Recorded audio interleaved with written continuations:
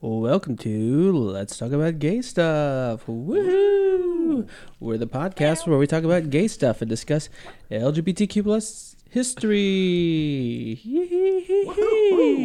I need some more excitement than that. Yeah! Can you whip your bangs back and forth? I whip my bangs back and forth. I whip my bangs back and forth. That's our new theme song. There you go. I love it. We have to pay for that. Oh, jeez. We are Thomas. Kendall. Chris. Hey, Chris. Chris is back for a special segment of Whip Her, Snap Her, which, by the way, on the socials, that got a lot of thumbs Did up. it? Yeah. I love that. So kudos You for came the, up for that. for So the fun name. Oh, was that me? that was that was you. Was that We me? spent He set us up for that acknowledgement. we spent what, like an hour sitting at the table just We drinking. did. We're like, what do we call this? Yeah, we did it. Whip her, snap her. There we go. All right, so that's gonna be fun. So we're going to talk about in the Whip Her, Snap Her segment. We're going to talk about JoJo Siwa, and we're also going to talk about some. Of course, this is LGBT history, right? So with JoJo Siwa, this new history, and we got some old school history with Barbara Jordan. Why don't you tell the Yes. people what Whippersnapper segment is? Oh, the Whip Her, Snap Her segment is where we bring on the resident whippersnapper in the Listen Works Network, Chris, because he's the youngest one of us podcasters. His balls have not dropped yet. It's not saying my. Should I talk? Oh, Like you said one of them dropped, but not both, right? only one. Okay. perfect. And he talks to us about the what the youths The youths. are their perspective on LGBTQ history. Because as we've said before, not to knock Mother Rue, she's not my mom, but you know of the universe. Mother of everything. You know, she's got some dated references, which I can appreciate. I appreciate a good Judy Garland and Joan Crawford reference. But the young gays You are need like, it to be younger. the young gays, they have a different sense. Like again, Mean Girls is their The baby reference. gays. Yeah, Well, and that's history. We I mean, keep getting- that movie's almost 20 years old, so it's not Good like part it's of history now. it's not like it's. I grew up with that. well, the millennials, that would be you and I. Yeah. Not, I mean, Not you're Gen X. We keep hearing the millennial people saying, Gen Z said I can't have a side part anymore, or I side pony. can't. What is it? Skinny jeans are out. I have a closet full Yeah, of skinny jeans. skinny So jeans are sorry, out. boo, but you're gonna be offended by mine. What about the part in your hair? It looks like airbrushed pants on my legs, dimples and all. Those aren't wrinkles; those are dimples. Those are dimples. Yeah. You also can't use the laughing emoji. Well, they are wrinkles, but they're not wrinkles in the fabric. Some wrinkles in your ass. Yeah, the pants are so skinny that you can see varicose veins. Take that, Gen Z. That's good. See my varicose veins. So they're body shaming. They're body shaming. Oh yeah, they are. Yeah, I I don't thought think they they were. care. I thought you were better than that, Z's. I don't think they care. That's why they wear. They don't care about bodies. They 'cause don't. That's where they wear those baggy clothes. Which don't. you know, as a kid of the '90s, I'm all for that. Well, they keep saying that we have left the world in a state that they will all drown to death, so they can do whatever they want. So I kind of get it. Yeah, I agree with that. Actually, the sentiment. I mean, they're not lying. I mean, if did I were you- them, I wouldn't even pay rent. Gen Z, just stop paying rent. Just go do whatever. Your husband's a property manager. You want them to pay. If you want your light bills on, you want them to pay the rent. Like he would rent to a Gen Zer. Wouldn't pass the credit check. They don't even know what What credit credit? is. It's like mom and dad's credit card. Okay. We had to learn the country line dance instead of finding out what credit is and how to write checks and balance a checkbook Right. or cook food. Yep. So, but I know how to line dance. All important things, though, cooking food. And this, we record live here in Houston in the Benwin Studios. And it was quite an event. We were supposed to record this episode last Saturday just to kind of be ahead and get ahead of the curve and be on. Well, you know what they advance say: our if you can schedule. get ahead, get ahead. Well, Mm-hmm. we didn't get Shit. ahead. My mom and used to say that. We didn't get. Your mom used to say I that? don't think she knew what it meant. Was that your. Get I think ahead she was and trying to get be supportive as thought a you- gay mom. thought She you were had heard talking- it somewhere. I thought you were talking about Mother Rue again. Not that mother. Your real mom. Yeah. She said it was in the Bible. And it you know, said in the Bible, get ahead and get ahead. and if it's in the Bible, My it's mom- true. My mom is so shy and do not talk about awkward things that when I was like 10, I watched Gone with the Wind. This story is really starting off gay, and I love it. Watched Gone with the Wind, and I said, Mom, they kept calling her a prostitute. Because, the Rhett Butler knew a prostitute, and I said, is that like a, for some reason I thought it was a cashier. Mm. Is that like a cashier? They're And she accepting the said- money. And I remember thinking, oh, it's going to be a big deal because she gathered everything up in her being and said, that is a woman who is paid to have sex. And I think it was the first time she'd ever said sex. And it was just one of the most thrilling moments of my life to be a part of that. My mom said the S word. Did she turn bright red? She was very embarrassed. I can't believe it. Now you just, So the next day I asked her like I'd never asked her before. Mom, do you still have that lisp? My. Born with the list, but that's because it was, Because you're gay. well, it was a tight exit. Oh. I had to kind of shimmy out. Did you come out? It of all her worked out in the butthole? end. I mean, there's a little dent in my head, but when the skull isn't fused at that That's just because point. your sister kept pressing the soft spot. She was like, "Does this go back if I press?" That's why they call me the soft spot. Yeah, they call me the soft spot. That's my name. Look, we're already copyright lawsuited out enough. Just keep singing more songs. If you And change claiming it as our own. if you change the words, I think it's okay. Yeah. Weird Al does it Yeah, all it's the a- time. You see, this is the thing. Like Weird Al, you know Weird Al. You've Yeah, heard yeah. of him somehow, but a Gen Z doesn't know what a Oh, Weird Al is. absolutely not. We're not catering this podcast to Gen Z. They're all dying out, is what I heard. But they're what? They're like dinosaurs. They're kind of dying out, is what they think. Who Gen Z? Oh, us. Gen Zers. Gen Zers think we're Because done. of the state of the earth that we left it in. Oh, yeah. Again, we have left in shambles. Look what happened to us here in Houston. Mhm. Like was said, But it's all that renewable energy, yeah, Thomas. we have The energy capital of the world. we We are had no lights or water for 4 days. right. Mhm. We are I survivors. add a day every time I tell the story. 5 days, 6 days now. Survivors of the. We still don't have water. What do you want to call it? We didn't even get that much snow, so Snow- it's hard to call snowpocalypse. You can call it ice apocalypse. There was a lot of Mildly ice. annoyed. Yeah. Mildly annoyed. So how are we doing? Sanity check. Everyone's here. We're recording. I'm alive. Well lubricated. I didn't cry today. No, So that's good. That's good. If you're Is wondering, that freezing related? The crying spells? I just cried normally, but it just was exacerbated. Well, my dog is still alive. My That's dog, good. I mean my penis. No, I'm just kidding. No, I really do mean dog. Like a you mean canine. that old thing? That old man. No, I have a little 11-year-old diabetic dog, and it was so cold that she was pressed up against me, which normally she has nothing to do with me anymore. And she You're like, I want it to be cold every day. she was so still that I thought she was dead a few times. So I slapped her for no reason. Just smack her butt. She didn't have any of that though. She just needed a little Annoying action, you know. eyeball. Yeah. Just She was get her like, going. "Alive." So Then she- she's alive. That's good. It was pretty cold. I mean, it was cold for Texas. Mhm. We've been in colder, Kendall. I mean, you've traveled the world. I mean, Are you talking about our relationship? yes, that 10 years of frigid tundra. Yeah. Yes, Very alone. we survived it. Lonely, cold, no power. There was no energy, No light in sight. no lights, definitely no plumbing. Are we still talking about your relationship? Where did we go here? Busted pipes. Busted pipes everywhere, just cold, frigid. But yeah, I mean, so we've survived. But I mean, we're all. Kendall, you're the only one of the three of us that has the two greatest gifts in the world right now: power and water. Youth and beauty? Oh, sorry. Yes, Not that. Definitely not that. power and water. We have power. We have. More of a broken- power bottom than home. Oh, hello. Hey, well, that's not me. It's like it hurts too much. All right, well, I feel like we need to be moving along Oh. at a more brisk pace.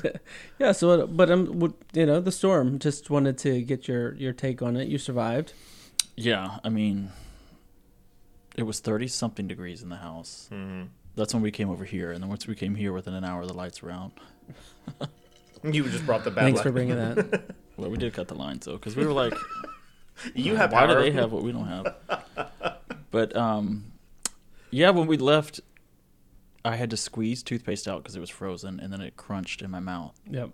So ever since then, it felt like bugs I was eating, so I refused to brush my teeth anymore. Well, that explains the Yeah. odor we have in the house. But in all honesty, I barely did it before the storm. You have that one tooth that you have Yeah. still hanging on to that That's gum. my Dangling. That's There've my been all years. seasons tooth. It hasn't let me down yet. It's a wooden tooth. You thought that guy on what was that the Tiger King was bad. Oh gosh. Just take a look at Kendall's mug. No, I'm kidding. Well, people ask me how I stay so young looking, and I say least amount of teeth as possible because you will have that baby. That baby. The baby gum Yeah. feel. Exactly. Also helps when you're single, but not anymore. Not anymore. Hey, we could just slide it right in between my teeth. Yeah. Just put some of that toothpaste in there. It glides right in. Gliding. Well, That'll really I'm trying clean. to get Ben, my husband, to be in on it so I can say, hey, we're 2 for 1. Tooth. He's got one tooth. You got 2 teeth. Yeah. A 2 for 1 special. What about you, Chris? But he's a little classier than I am. You've He's got survived. goals and You shit. guys are gonna have to forgive us on this podcast because we've been cooped up. And This is our first time to have interactions in over a week. so- emotionally, yeah, we're not crying or having I'm not crying. breakdowns. Yeah. So, Chris, how was your experience? It was worse than I had Oh my God. had planned on. Well, obviously You were it was planning for very it to be unplanned. I awful? was planning for all of it to be awful. No, it was just because like I'm a doomsday prepper. I'm not a doomsday prepper, but like I am one of those people that like. I mean, for example, hurricane season came through, and I was like, I need to feel like this past season we had 3 almost hits of hurricanes that were coming our direction. And I did everything beforehand because anytime the hurricanes coming our way, especially since Hurricane Harvey, I filled the bathtubs, I get everything ready. But I don't know how to prepare for a winter storm, so I was like, drip my faucets and turn on the heat. Like, I'm just gonna make some chili and call it a day. Well, then when power Well, and drip my faucets and turn on the heat, son. slap my ass and call it a day. Is that what you tell the guys at the bars? when Oh we used to yeah, go? drip my faucet, sir. Yeah. So Diddly-doo. As long as it's not leaky, because then well. That might be an issue. Right. We need to go to the clinic again. Doctor will say, hey, "You're back again." I'm just kidding. Have you I'm ever kidding. had a... Back again. Well, I won't ask directly. maybe you save that for the After Hours podcast. Yeah, After Hours podcast. because he probably has. No, I'm kidding. Which one? I got plenty. Girl, I got a Rolodex. What? A The Rolodex. most recent Speaking time of I got old girl. chlamydia Most- was when I was in a recently new, now husband, but You're putting his business out there. Okay. early on in the relationship, and we kept swapping it out.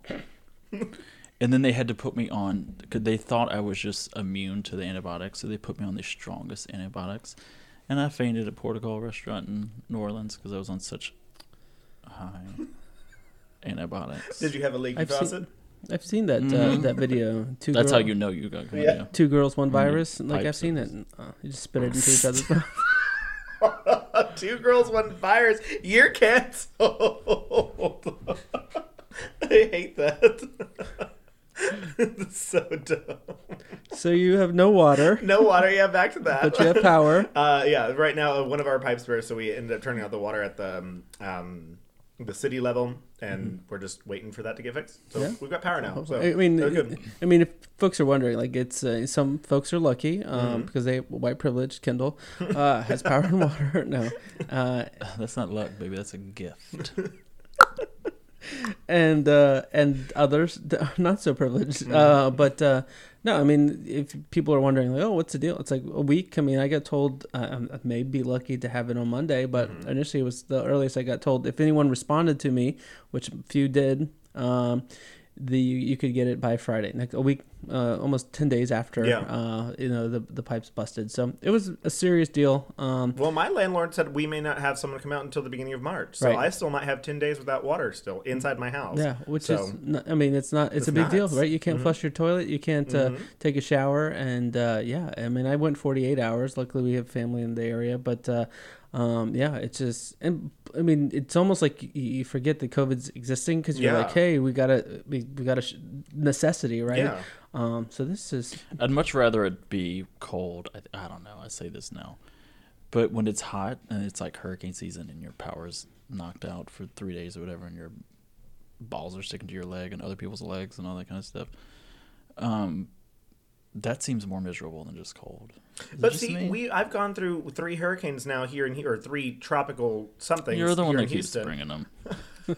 But The gay. nothing's knocked out the power for me yet, power or water. So the fact that I've gone through 3 hurricanes here in Houston in my time of being here, or even the massive floods that we keep getting randomly during the spring, nothing has knocked out power or water yet. And so the fact that this winter storm that I thought was just it's going to be cold for one day, because the Weather Channel only told us it was going to be cold for one day, and then after that it was going to be fine. Not 3 winter storms come through here. I was not prepared for that, so Right. I didn't know I had to fill up my bathtub for a winter storm. Yeah, I'm not a doomsday prepper because I'm like, oh, this will all pass. Hurricane, same thing, which is the problem with like Harvey, right? Harvey stuck around. You couldn't drive anywhere. The same thing with the storm here. It's like, yes, normally in Texas, it's a 24-hour thing, and it's 60 degrees. By the way, and today, Saturday, got to 60 degrees, It's right? going to be 71 tomorrow. Yeah. So normally you're like, this won't last long, and it did. And my mom was stranded here in Houston from San Antonio for a couple days because the roads were so bad.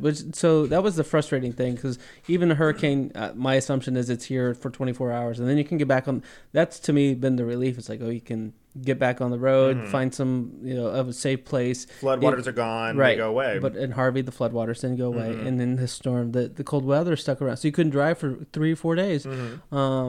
And so it's kind of crazy. It's crazy. And So what you're saying is you were really wanting your mom to leave. No, I didn't. I wanted her to be safe. This is the most Why I spent. was that your takeaway? No, this was the most I spent with my mom in a long time, which was actually really cool. But I wish it was under different circumstances. But yeah, we had a good time. Lots of booze. I was planning to give up booze for Lent, and That didn't happen. given the weak circumstances, I decided that the good Lord wanted me to have some more juice. So He's on your side. he's on my side, and so yeah, but survived. I mean, we're all healthy, we're all alive, so that's good. We are power's back on. But yeah, and if folks are wondering, by the way, what Senator Ted Cruz could have done here while staying in Houston instead of going to Mexico, he could have done what Beto O'Rourke did. By calling his constituents and Calling saying, senior citizens to see if they're alive. "Are you okay? Do you need assistance? How can we help?" Or like AOC, the Green New Deal monster, Alexandria Ocasio-Cortez, the House rep from New York. Not even in our state. Right, who is often attacked by her colleagues in the House and Senate for being super liberal, raised a couple $1 million, and then came over 3 million. and then came to Houston. I guess she was in Houston, yeah, because and was delivering goods to people. They were loading food boxes at the food shelter. So if you're wondering what She also went and visited people's houses too, Right. to like see the damage and assess things. what a senator could have done. These are things you could have done. I mean, these guys have a donor list of probably 1 million plus. You could send a note to an email, if nothing else, to your donors to be like, hey, your fellow citizens are in need. Donate some money. Chip in the $5 because they have no problem emailing you once a day, twice a day sometimes, to chip in just $5 for to Whatever. fight scary Nancy Pelosi. So that's what they could have done. Well, from what I understand, Ted Cruz did raise money, Thomas, but he took all that money and put it into a super PAC. So it's ready for his re-election campaign. Garbage. I wish Beto would have beat him, but hey, 2024. Let's go. Well, Beto obviously is running for governor in 2022. Okay. I bet. Yeah, he is. You Beto. Like, ooh. Hello. And nothing. Unfortunately, I didn't have CBD oil to treat me, but our dog did. And a recent Gallup poll shows that Americans have reported feeling stress, worry, and anger at the highest levels in over a decade. And while we're growing more and more aware of the effects of stress on our bodies and minds, we may not have considered the effects that our stress can have on our pets. According to a 2019 study, there's a synchronization between stress hormones in humans and their dogs. If you're a dog parent, you probably know that your pup is very good at reading your body language and can quickly pick up on how you're feeling. We're always working to reduce our stress in any way we can, but what about the anxiety we may have passed on to our dogs? Baked Bones has a solution. CBD has been shown to help reduce stress and anxiety in both humans and dogs, and Baked Bones has your dog covered. Made from organic, human-grade ingredients and full-spectrum hemp oil, their Baked Bones offers some relief to your anxious pup. You can check out bakedbones.com for more information on CBD for dogs and the other benefits it may provide. Baked Bones offers free shipping on all orders over $25, and you can save 15% using the promo code GAYSTUFF15. Baked Bones is LGBTQ owned and operated and is based in Houston, Texas. Baked Bones is now available in Man Ready Mercantile, based in Houston and Austin, and Baked Bones proudly donates 10% of all their profits to no-kill shelters in the U.S. Baked Bones, Baked Dogs Happy. Well, Love those Baked Bones guys. They were keeping in touch with us and making sure we were safe as we were doing the same thing to them. So super sweet guys. yeah. Chris from Baked Bones lives in my area, so he was checking in quite a bit with me to see how things were going. So wow. it was good. Yeah, continue to promote your He small probably business. just assumed that I was doing really well. Yeah. Well, you have a TBA, so he's Tiny Baby Asians. He's resourceful. When he's got the CBD. And speaking of BD, oh yeah, okay, the slang bang this week sling bang. is BD for bed death. Ooh, Oh, I thought it meant something else. Bed death. bed death. Mm-hmm. What is that? I'm Is curious. Is that when you die whilst you were having sexual relations? No. What do you got? I'm thinking something like there's no sexual attraction to the person in bed anymore. Okay, so bed death is the stereotypical idea that relationships between two women will eventually lead to a sexless relationship. Oh. Which I have heard so I found this today. And I was like, I have heard lesbian friends joke about how it's all just going to turn into like slapping their fingers away. Is that in all relationships though? At some point, I mean, Why you look at me? Are you feeling personally attacked? No, I'm saying like not. You had a really good 3 to 4 minutes total in that 10 years. No, the just like you hear that with it's not just lesbians. No. Straight people too, and Well, the lesbian And gay- slang is bed death. and gay men just go to open relationships. So, But I don't think way to there's call out the community like that, Thomas. Wait, no, but there's nothing wrong with that though. If There's it's not. two people Consenting agreeing adults, to yeah. that, because there's a lot of hate from within the gay community of all you people want to do is this is gays talking to other gays. Mm-hmm. You just want your open relationships. And I'm like, but if it's two people, and then it doesn't have to be what our parents told us because they weren't even living that life. Mm-hmm. The divorce rate's 50-something%, and Over 50. they either cheated or they didn't and got caught, or they haven't gotten caught yet. Yeah. so you're saying folks are going to this gay So campground? it seems a little healthier to be like, okay, why don't we just say, define our own parameters of sex for us? Yeah, it was a joke. Open. Oh, I was just relationships- using it as As a a conversation platform. point. I think that open relationship. That's what you're gonna do. Cool. That's your thing. That's between two consenting adults. So But Spencer's listening.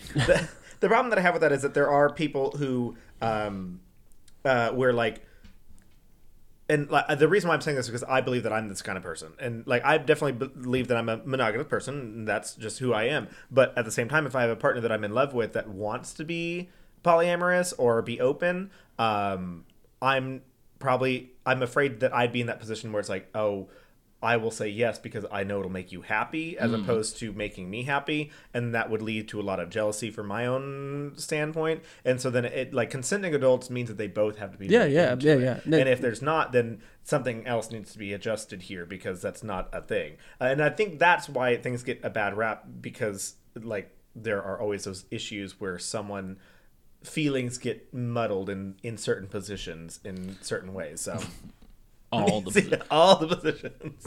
But if you're gonna say, well, communicate with your partner, because who was the Dr. Ruth, the old 90-something-year-old Jewish sex therapist that we had grown up as millennials? I think that was before my time. But it's Before always we like, had the well, internet. just communicate with your partner. Communicate. But if there's going to be communication, it needs to be both people Yeah. bringing the communication. And being honest and open about feelings. yeah, if you're not both committed, then you're not communicating. If you have someone like Chris, if someone had said that and you just said yes, then you're not communicating That's your true. feelings to this person saying, I don't feel comfortable with that, right? Because if you're not both on the same page with that, then that's going to be it's going to create tension down the road. Yeah, Right? absolutely. So, Absolutely. but you probably, if you're You can live your openly gay fantasies at this gay campground. Did you guys hear about this campground that's in Michigan? They actually have a couple of them in this area. We do. In the Midwest. Yeah. Oh, Well, we have some here in Texas. do we? There's some, on Bryan, Texas. Really? There's actually, I just thought those were cruising spots. basically. No, it's campgrounds. I swear that there is a billboard on the way out on 59 up towards Spencer's family's lake house, Yep. way out there. That I'm like, I think that's a gay campground, and I think they have like a little rainbow flag on the billboard. What? But someone there? could tell me that I'm wrong. That's somewhere my along 59, like gosh. where it's 2 lanes still. So I'm gonna have to go talk to Spencer about that. We're gonna have that topic, Yeah. that You both discussion. need to be open. I'm kidding. But there's a campground in Michigan that's created quite a stir because it's for gay men, and they announced that they were going to ban trans men from their open campground community. And there's been some significant backlash because the owners of the campground basically said this is for guys only, and a guy in terms of this discussion is defined as a person with a penis who presents himself as male and has a state issued ID that says male. Which you can be a state identified male And have a penis. and have a penis. Present Or- as you having a could penis. whatever you also wanna call not it. have or a not penis. have a penis. Yeah. So I mean that's a little bit. Obviously there was a lot of people that were interested in joining this club that said, "Hey, what the heck is going on here?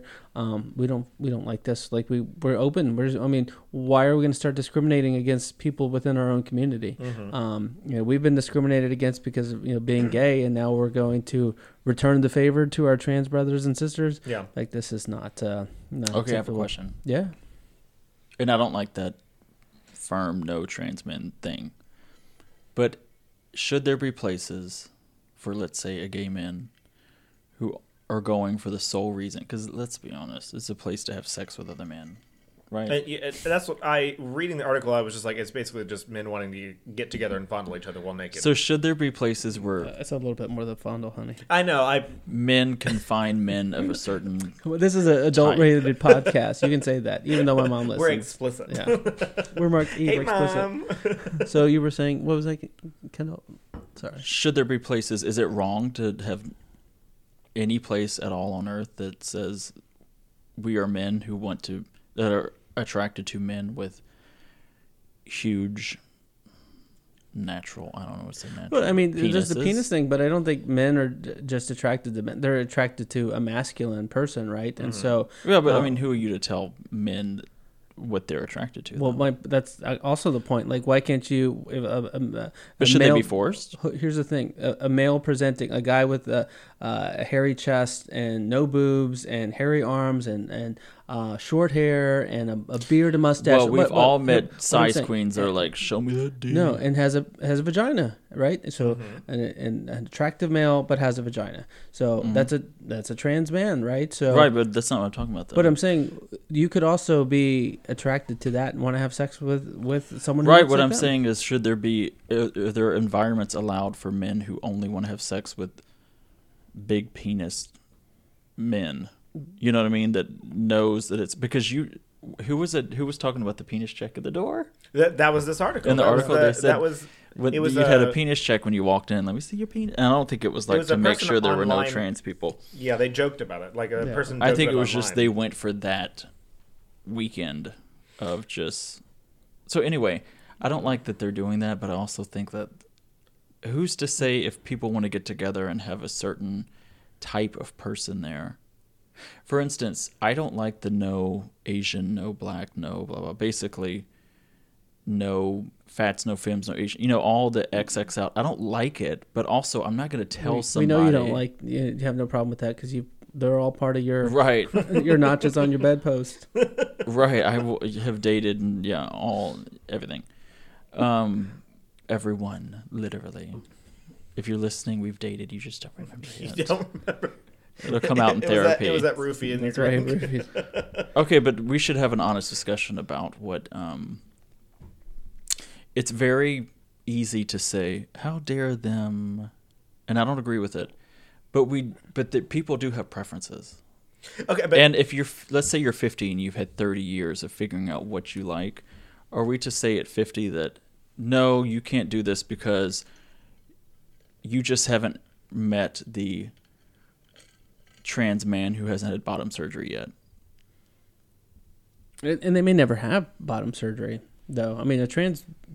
But what I'm saying is, what if that's just not what they're going out on the weekend to look for? But you don't have to go and touch that person. You can go hang out with, find the big D that you're looking for. That's what I was going to say, because this whole camp is geared towards being an inclusivity kind of standpoint. An inclusivity, like, welcome to this, gay men, are welcome here. We support your open relationships. If you want to cheat on your spouse, you can do it at this, hide behind a tree, hide behind a bush. Be around gay men and be naked. You don't even have to go there for a sexual reason. And so, you millennials. I know. I'm not. We can get married and be relationships now. Like back in my day, it was no relationships. You did it undercover, in the corners where you could, underneath the cars or truck. Oh, are you calling me out like that? In the corner, in the adult bookstores, you did it in church parking lots where you could, in back seat and front seat of cars. That's where you did it. Yeah. So it wasn't about like we can be married one day, but I get your perspective. Yeah, and like that's what I'm saying. And I'm not saying that it has to be hidden or anything like that. And what I'm saying, I'm not being innocent by trying to say that their sex is not happening here. I know for sure that they're all fucking each other. But why have you been?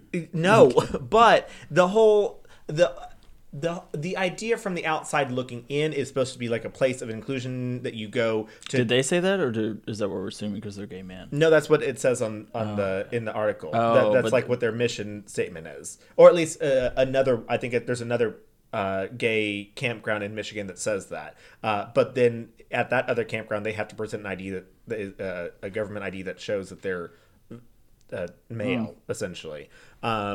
So it's like, okay, how inclusive is it? But gays can be just as discriminatory and anti-trans and racist as anybody else. Article yes, saying. That's what the article's saying. The article is basically saying that because if you're going there for sex and you don't want to have sex with someone who does not have, just don't have sex with them, don't have a penis, don't have sex with them. That's my thing. It's like, what's an issue? What's the issue of having trans men there? Like, there's not an issue. And men with penis, men without penises. And there's always the sexual preferences there that, like, hey, if you're there to actually have sex and you want to try something like that and that person is receptive and it's two consenting adults too, go for it. Yeah. But nothing's stopping you. And you can go there and be naked in nature and not have penis and have a penis and just still be a man. It does not matter. That's my thing. Because I think, and I'm getting really into this here, that this article really brought out like a whole idea of like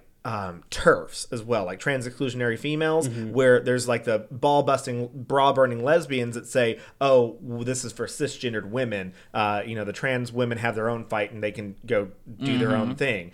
So it's basically, because there are the TERFs that say, like, here we are, we've done our own thing. Females have their own plight. Like, you go figure out your own deal on your own, when that should not be the thing that we're doing here. We need to be fighting as a unit together instead of looking at this infighting and saying, oh, we need to have our own safe space. Like, there needs to be a safe space for all of us. You guys are part of our LGBTQ community, so they are part of us, and the whole movement or idea of drop the T is just like, but I don't think a lot of gay people consider themselves as in the LGBT community. I think they consider themselves gay, and they bring all their life experiences and prejudices and all that kind of stuff with them as gay men. Right. I agree with that to a certain degree, especially with like my being on Twitter and like seeing the people that I follow on Instagram. It's definitely obvious that these people who come from a place of privilege where they didn't get bullied, they were masculine, they were muscular their entire lives, they played football, they came out, at the age of 23 and then found a man immediately and they're in a beautiful, loving relationship. It's like, okay, you were never bullied. Or if you were bullied, it was a very like minimal amount. You didn't have to worry about pretending to be straight or whatever. And so then they're the ones that are like, oh, I'm just gay. I'm not part of the LGBT scene or the gay scene. But they have no problem going to New York City to celebrate 50 years of Stonewall. Going to Folsom to get fucked in the street and, all that shit. But my point on the Stonewall is Stonewall, this whole modern day LGBTQ movement was started by drag queens by black trans drag queens. Yeah. Yes. So it's like, come on. But they have no problem. There are no trans people in our campground. But also, I want to celebrate the movement, right? So it's very hypocritical. To your point, Kendall, is it a private entity? And that's what they're saying. It's a private entity. We should be able to do what we want. And to some extent, I agree that private entities. Well, my thing is, I disagree with that concept. But to those, to those people that would be drawn to places that were trans exclusionary, then why am I wasting my breath preaching to you that what you're doing is, quote, wrong? Yeah. That's the type of person you are. But then that goes directly towards the whole cake argument that made it all the way to the Supreme Court, where it's like the cake shop being able to deny the ability to not serve homosexuals for their, making wedding cake. Is it not the same principle in my mind? I mean, but I'm associating the actually, private entity. as someone as much as I hate the I know we've concept talked about of it, this, yeah. actually, I mean, there's no law to present. Like, I don't care. I mean, if you don't want to say, to me, it's a bad business practice. This I'm not is a really bad business practice. worried. I think the government should not in any way, shape, or form be able to discriminate against LGBT, but if I'm going to go into a place and say you have to make a cake for me, I don't think that's necessarily right either. Now, if you're going to get funding from the government, then I think the government has a say in terms of how you can run your, what you can do with the federal dollars that, our taxpayer dollars that go to these companies to support them, or that the government buys from them. But a cake shop or a campground, they have the right, I think, to do that as business owners. I think it's a bad business practice because you don't know what your clientele like. I mean, a mass presenting, it's maybe ignorant to say, like, what to me was the example of a trans person back in the 80s and 90s was a very exaggerated version. It usually wasn't actual trans people. It was often men dressed up as women, and they were made to look ugly. They have shoddy makeup when they're dressing. Right. They're trying to create this idea of a cross dresser instead of a trans person. Right. And trans people are very beautiful people. We've talked about people will walk down the street and you won't know if they're freaking trans. Right. It doesn't matter. Right.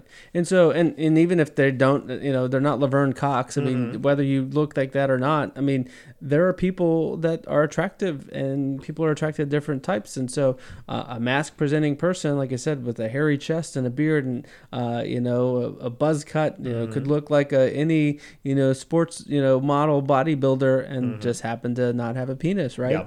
Yeah. There may be someone like. I will say this: my perception has changed in terms of, because as I've seen certain things, I'm like, oh well, I didn't know that's how. Like, I had no idea what a trans man looked like. I just it was a outdated stereotype of 80s versions of trans people. It was fed to you as a child. And now you're like, oh, and I hate saying this, like, oh, you'd see Laverne Cox, like, these are what, not every trans person looks like Laverne Cox can afford all of, what she's doing. But my point is, there is a spectrum of how people look. And just like in straight heterosexual. Yeah, absolutely. And cisgender, and I guess busted ones. And I guess that's the point, right? I mean, it's not a knock on any trench. There are people that, they range on the attractiveness spectrum, and so whether you have a penis or not, I think you should be able to go to this. But that I think the business has a right to make its call. I just think it's, like I said, it's a bad business practice, and they're getting shamed, and that's part of the thing. Or it could be a great business practice. You know what I mean? Like, morality plays no part in business practices. Because if you look at a lot of right-wing people that are like, the more racist and homophobic and idiotic they get and pro-Trump or whatever, a lot of times the more business they get. Well, so look it's at the a way great Goya, business decision. Whenever they were like, boycott Goya, and then all of a sudden Goya was like, well, we're doing really well now. Thanks. We talked about that country star who used the N-word, and then didn't he sell like 1 million copies the following week? Trending, yeah. Yep. So it could be a good business decision, but a wrong, in our mind, moral decision. But we can't be moral cops. Yeah. Really, all we can do is just heckle from the sideline. What's that going to do? Nothing. What I can say about the morality issue is that in the article they were trying to defend a argument about having a safe space. It's like, you are a cisgendered man. You are literally and I understand that you are a gay man, but you already have a lot of privilege above other things. And so having a safe space like that.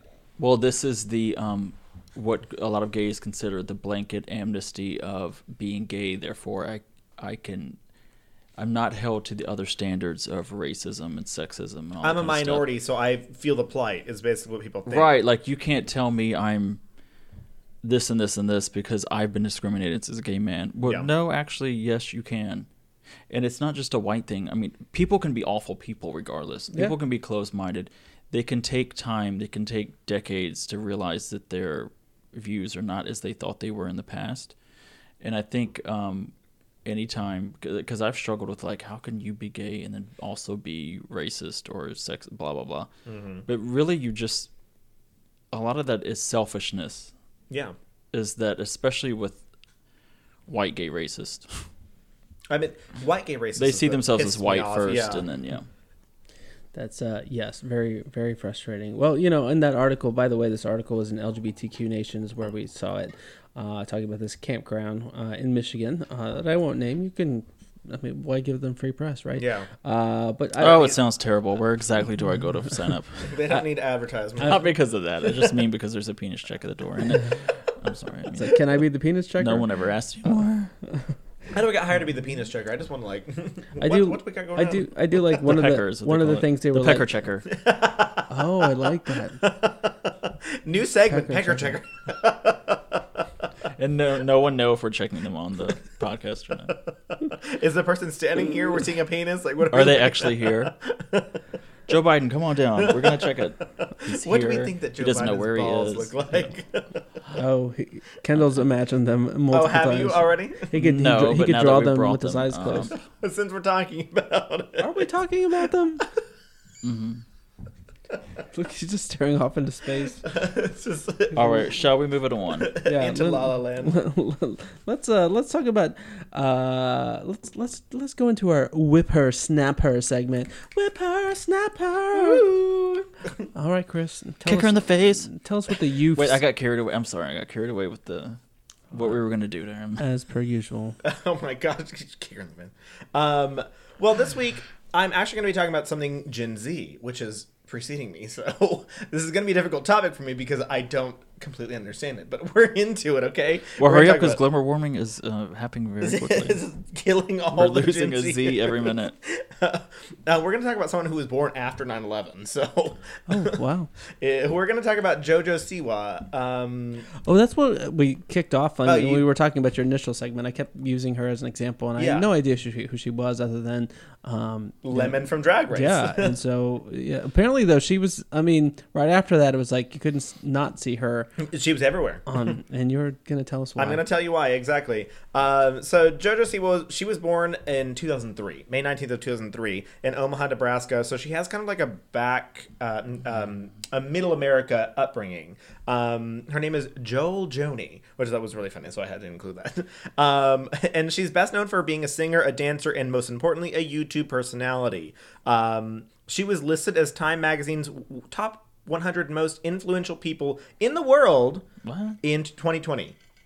Here's the problem, right? So Oh, we have a problem already. the average age of a plumber is 47 years old in the U.S. Weird that you know that plumber fetish. The average age of a plumber. So 47. So I don't know about you, Kendall, but as a 42-year-old man, going up the stairs, trying to crawl under Why do you even call me a- out on this? I'm in my 30s. You're a millennial. trying to Different generation. go under a house, crawl under a house. Never Not done fun. that. I wouldn't even do that. To do that day in and day out, tough. So a 47-year-old doing Mice that, do. and then if this happens in 20 years, all those people are 67.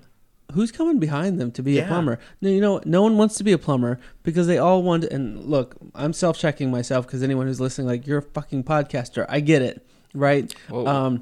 But I mean, the folks that are coming up, these Gen Z So folks. what is it you have against plumbers? Nothing. I'm saying instead of everyone wants to be a JoJo Siwa YouTube star, Instagram influencer, and how does that work? I mean, someone's got to be a plumber. Yeah. Like, Well- and all these kids are, because I've heard hold on. younger kids. Now I get the point. I've heard younger kids be like, I we've want to be embarked on this a journey. YouTuber, an Instagram influencer, a Twitter star, and it's like, Well, may I say, will someone be a plumber, please?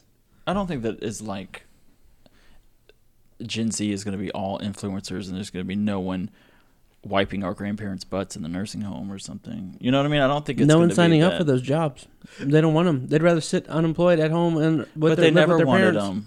them. They never wanted them. What there are is more options now. Well, from what I I understand, don't see you ditch digging. No, like I said, I called myself out. I'm podcasting. Well- I have a busted headset that's one ear flopping up. Like I get the irony in me calling the millennials out, but well, okay, so I have to Millennials, I have to that's us. create Gen the Z. conversation, and because you started this, so this is your fault.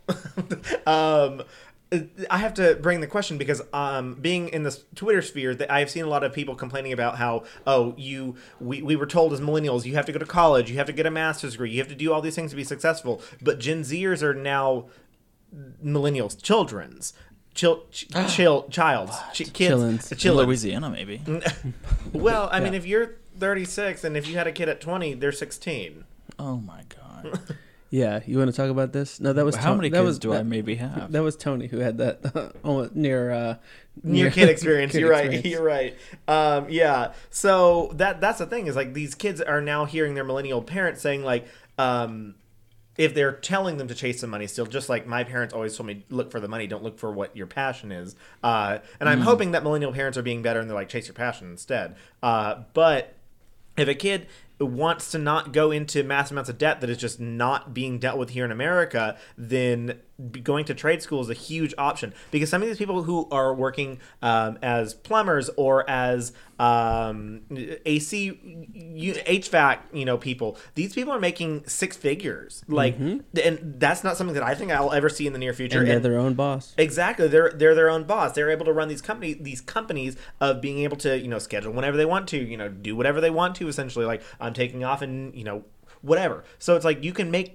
money by going to these trade schools for a year, 2 years, whatever it is. So no matter how smart you are, going to university and getting $30,000 or more of debt, and not getting a job that's paying you more than $30,000 I don't think when there you are get that out. many supposed influencers, and then also Have you walked through in the downtown baby- or a park recently? in the Like, baby boomer generation, where supposedly all of them were hippies and they were all living on communes or whatever. They only did that for a few years, and then they all turned into Republicans. yeah, okay. So I So you think that Gen Z is going to become a bunch of Gen Republicans? Z will morph into whatever they need to be, just like we do. Well, I don't know. This is the generation that's seen school shooting after school shooting, and But we had that growing up too. I don't know to the degree that I mean, I know that you guys had them. Oh, there- we did. I had to wear a uniform the last year of school because of Columbine. But the thing is, like, you can make money as a podcaster. I mean, if you work at it or as a YouTube influencer, so why not do that instead of trying to go out in the heat of summer? But why are you Houston? saying it like it's okay? Let me JoJo, we haven't even. She's what 1 year old in your notes so far. She is full on just 1 year old. we know her name, Joellen Joellifer. Joelle Joni. Oh, but okay. Well, here's my question: if you're going to say that all these Gen Zers just want to be influencers and yada yada yada, but they're getting paid for a reason, so there's a demand. So you go where the demand. They're demand is. by brands. So, for example, when you have you don't even have to be popular on Twitter to end up having a viral tweet. Because some of these viral tweets that I see, I look at their followers and there's like 200 followers. So these people that have gone wild with hundreds of thousands of likes and retweets and all this stuff have only 200 followers. But companies will see this tweet and will pay them for that tweet to reply and say you should try out this product. Like, just in the replies, so that when people are I mean, they're not looking getting through, paid much. but they're still getting money regardless. So then these people who are getting these like little bits of attention through these little things think like, oh, all of a I sudden, love it though. I think it's the democratization of celebrity. I do. I just think you have to work at it. I mean, it doesn't happen. I mean, Lil Nas X, right? We've talked about him, not as a topic. But I don't think that makes it sound like it's a lazy generation. I don't think they're any more lazy than anybody else. But you got to hustle at it. But it seems a lot easier to like, oh, you mean all I have to do is try a million times, tweet a million times, and at least, eventually one of those will pop up viral. And that's easy to do. A viral pop-up doesn't sound good. From my... I know about that, From my own apartment or my bedroom where I still live with my parents and I'm 20, in my 20s, like it's easy to do that versus being like, oh, you mean I have to go work and crawl under a house in the heat of summer in Houston? Like, that like you were doing that in the winter. But see, I also think there's like a sense of like mental issue and depression when it comes to this stuff, because it's like, okay, you want me to go out and get a degree, but I already know, because you're my parent who has gone through this and already paid off $30,000, $50,000 of student loan debt on a $30,000 a year salary when you were in your 20s. There's that sense of like, what urgency do I have to do any of this stuff? Because getting out of college at the age of 22 and having to sit in an apartment that I'm paying dirt cheap, or have 5 roommates and not be able to afford a house for the next 10 years, because I have to pay off my loans before I can even start to think about children. And that's why the age of children has gone back, almost 5 years in the past like decade or two. The fact that millennials are like, we can't freaking afford to buy a house, a new car, or anything like that, let alone have children. So why are we gonna have children? And then there's like this new study that came out with coronavirus. They're like expecting a baby boom because everyone was at home having sex. Well, they were having sex with protection because they were like, we can't afford a child. Other with other men, exactly. They're all queer. Everyone's queer. They're all at the campsites. They're all at the campsites. So that's what I'm saying. Is like these Gen Zers have seen the effects of Gen X, the boomers already, and even the plight of the millennials from what we've experienced. So they're like, why do I want to do that? Why would I want to do that? And so then they're just sitting at home with their parents for an extended period of time, trying to find themselves or do whatever, because they're in a lost world. I love it. I'm down for it. They're in the. I think it's great. I think it's freedom. Yeah, I think so. If they want to, and I'm not saying that every single Gen Z person wants to be an influencer, but when you are given those little tidbits of, you have that one viral tweet, you're all of a sudden like, I'm an influencer. I'm something. Exactly. I mean, you talk to me when I'm like, oh, I have 7,000 followers on Twitter. By the way, like, Chris has 7,000. I have 7,000 followers. So I think that I'm this celebrity. No big deal. No, not really. But like, you give a kid that little bit of information, that little tidbit of attention, that excitement. What's the incentive though to go out and, again, contrast that to going out in the heat of the summer, climbing on top of a roof? The vast majority of almost 99.99999% are never going to be any kind of influenter, and I don't think that's going to be. I know that, but you're trying to make an argument that people are eventually they'll come around and sign up. All my point is, if the average age of a plumber is 47, the millennials decided they didn't want to opt for a trade. So the Gen adapting. Z folks, but they're not adapting fast enough to. Are you saying we have all these washed up YouTube influencers that are now in YouTube influencer homes because they cannot ever make a living because they spent 6 months between 18 and 18 and a half. Some of them have been canceled. I mean, you look at Jenna Marbles, you look at Shane Dawson. These are but millennial. There aren't that many though. But there are a lot of people trying to look at YouTube. Yeah. I mean, there's a number of good. I love that they're trying. Though. It is, but they are putting out this. I don't know. It's not. Well, that work ethic that you're saying they're putting out so hard and it's not working, that they're really, really trying.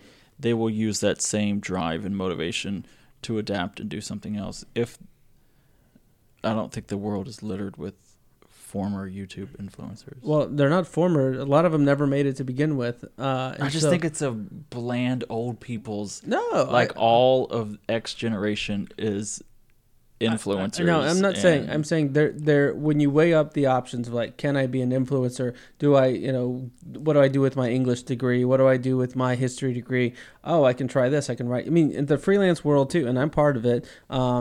You can get gig jobs, right? So why not try that versus I think a craft? Gen Z, of anyone that's ever existed on Earth, will know exactly how to navigate the gig economy. Because it's the only economy they've ever known. That's the only thing they know. The challenge is it's hard to come by. You have to to get a steady stream of business. Right, but the connotation if what you're saying is that they're not trying hard enough, is if they just want everything handed to them, and I don't think that's the case at all. I think they're more. I don't think that's what Thomas is saying, but that might be what you're hearing. I mean, I think there's some of that, but I do think because it's different because they have been given opportunities. Everything's been easier for a generation. I'm not saying, I mean, my generation too, like I'm on the cusp of the millennials. So I've had technology, I've had, I've had a lot of luxuries that the generation before me didn't have. So I'm not saying that there's not a work ethic. I mean, I teach these students, these kids, so I know that they're hardworking, they're trying, but there is a sense of like, my parents told me to get a degree, so then I'll get a degree. I don't see the effort. People were doing this. I think that was millennial and Gen X generations were like, we have to blindly get the degree, and then we have to, because that's what boomers put in XYZ, instilled in yeah. us. Right. And so I think maybe we were the ones that were kind of like blind and, well, this is what I have to do to be, quote, successful, unquote. Right. And I think the generation or two behind us, they're like, no, we're survivors. We have to figure out how to do it because y'all left this place and that's what you mentioned, the gig economy, and I think the gig economy is massive with the Gen Zers right now. I mean, you've got these up and coming drag queens that most of the drag queens on RuPaul's Drag Race are all under the age of 25 and out there doing the Gen Z stuff, and then you have OnlyFans that came out and everyone's selling their bodies instead of being able to actually making more money off of selling their bodies than they are from their jobs that they've got from getting a degree or I love it because whatever. there's a demand for naked bodies. Exactly. But you have to do, unless you always like to talk about the discounted OnlyFans folks who always have my permission. OnlyFans. Well, I'm scared to do OnlyFans because I know I'm going to start out at what I think is a reasonable price, let's say $5.99, and then I might That's cheap, quickly girl. realize that there's no demand for that, so then I have to slash it, and I don't think there's Penny flash anything sale. sadder on earth Well, than I'm not- having to discount your OnlyFans. it's like Christmas and February sale, Yeah, just 1 penny. Black Friday sale. Lonely Hearts Club. I will not lie. The week of not having a shower and being smelly, I was like, someone would pay for this. I do have to say that. Cheese I'll give for you Monday. $20. Someone paid good money for that. Anyway, I've skewed far from JoJo. JoJo Siwa. JoJo who? JoJo. Yeah, so she was listed as Time Magazine's 100 most influential people in the world. And then I had my joke, so I had to reiterate that one. So because I wrote down my joke. Did you write down your joke? I wrote down my joke. She is literally. Wait, will you write down when we're supposed to laugh? Oh, was it okay? I'll write in parentheses. I'll say it afterwards. Okay. Okay, please. She is full on 17 years old, making the Time 100 most influential people in the world, and she's made it. I'm 28 and I work for a stock company. Insert laugh. There we go. This is great. That slipped right on. That joke just slipped right on. Shut up. Anyway. I'm gonna sock that laugh away for later. So her mom, Jessalyn Siwa, she's a professional dance instructor and her dad is a chiropractor. Not important, but it is important because her mom helps her start her career at the age of 11 by auditioning for Abby's Ultimate Dance Competition. She was on that show. Abby is Abby Lee Miller, who is famous from Dance Moms. So that's the reason why I put that in there. Isn't she in prison now or going to prison?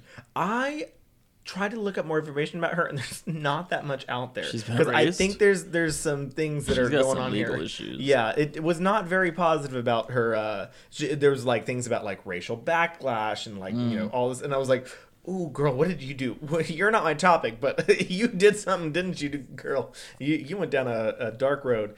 So JoJo Siwa was actually the youngest contestant at this Ultimate Dance competition or whatever it was called. And because she was only 11 when she participated, but she made it to the top 5, which then thrust her into and her mom into the Dance Moms fame. So in the May of 2016, she began releasing music. She released a hit song called Boomerang that I've never heard of. It was a hit though. I listened to it and I was like, what? What is this? Is this like Friday all over again? You remember Friday? Oh, yeah. Rebecca Black? So it apparently addressed online bullying and has been viewed over almost a billion times. Oh, wow. A billion, like Russian bots. good for yeah, her. basically just people watching it over and over again. I have to think back. Like I don't think even some of Gaga's songs have hit a billion. Like Bad Romance, I'm not certain this reaches. I don't know. It could be. There's wrong. been a couple. I think it might, but yes, I mean, Probably but Britney's. but you're shit.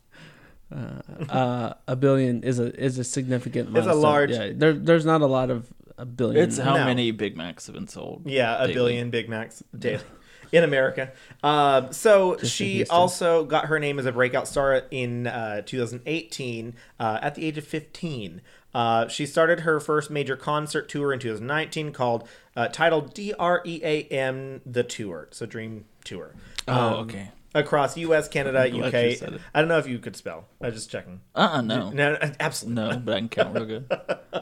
Can count real good. So she was in 4 countries and doing this at the age of 16. 4 passport stamps and boom by 16. There you go. But there are 2 things that JoJo is most known for. She's most known for her YouTube videos about her day-to-day life, and she's known for her giant and also rather tight hair bows.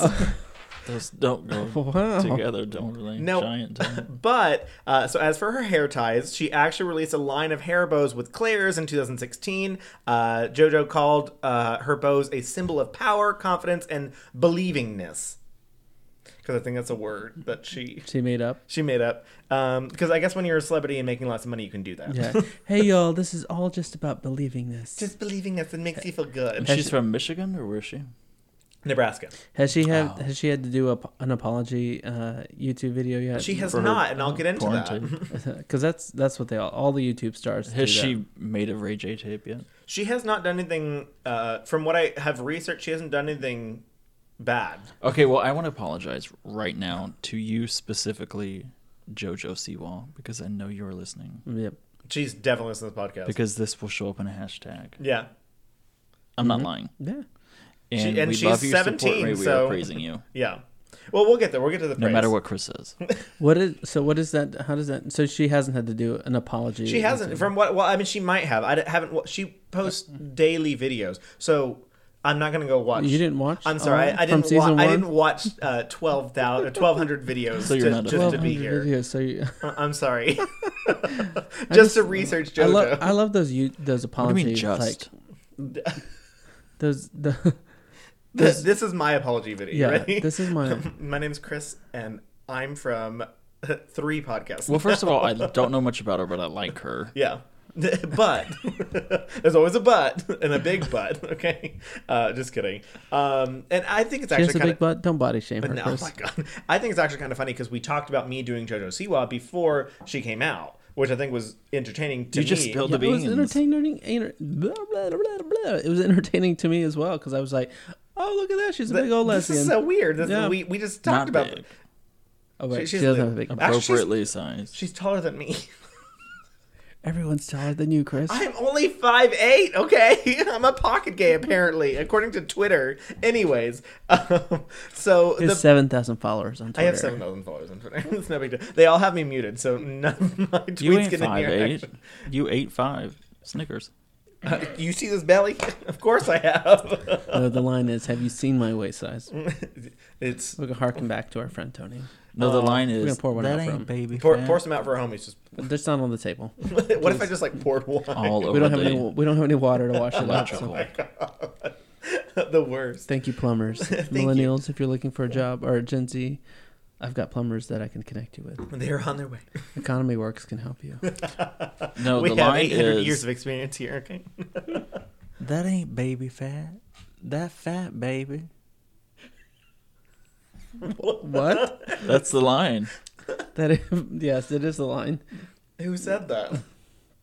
I forget what context we were talking about it, but I felt like the line needed to be said. Well, there we go. We have it. And y'all want to know, really, this is my Gen Z millennialness. Your coming Gen out. Zenith. Well, they I love used to it. call us. I'm old enough Welcome to to be the called Gen stage, Y. Gen Zenith. Zena. Well, we were Gen Y until Yeah. the 2000s, and they had done flipped to And they were like, millennial oh, on no, us. no, not happening anymore. Yeah, but I got that little joke.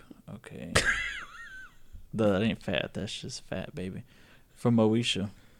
Moesha. Mhm. Remember? Did y'all watch Moesha? He has no idea who Moesha is. Basically, Gen Z. Oh my god! Yeah. I'm not even close to the cusp yet. Global warming was gonna get him. So be nice to him. Yeah. It's already nipping at his ankles.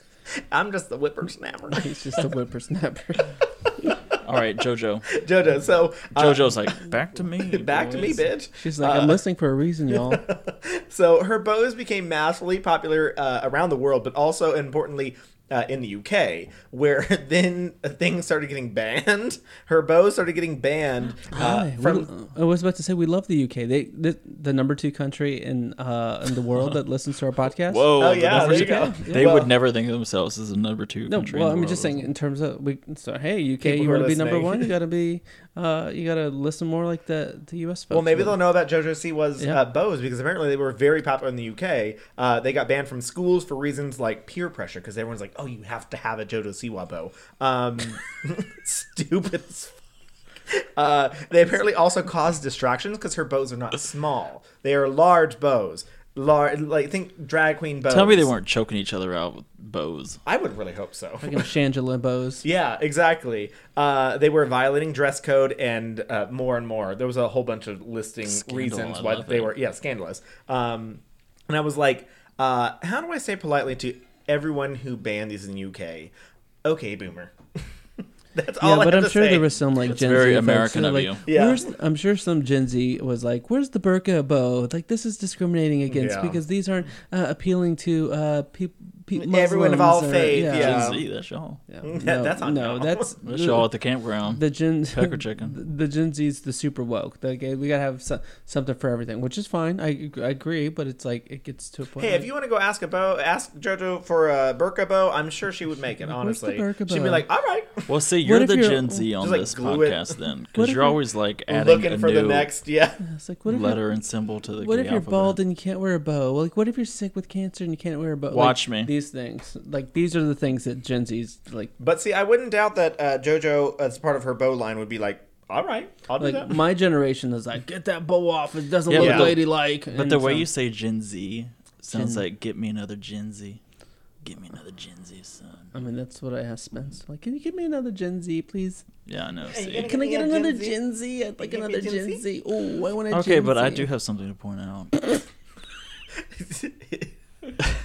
Keep your pants on, Oh, okay, then I won't. Grandpa. That's how I that's how you have get in some- trouble. You're showing the Gen Z's your point. What? Showing the Gen Z's your point. Like, let me show you. I got something to point Yeah, at. they you. are not afraid to talk about the sexual harassment, so you better Yeah. watch out. They will call you out. They will destroy your We're life. probably gonna be canceled after Oh this my God. I podcast. know.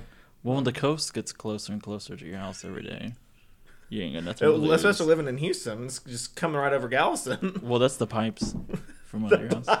All the pipes that are flooded here in Houston just And we don't have any plumbers, apparently, because Gen Zers don't want to be... they don't want to be plumbers. No one wants Well, to be would you do plumber. a YouTube tutorial on how to plumb?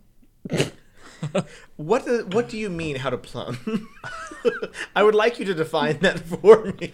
Let's go to the bathroom, I'll show you.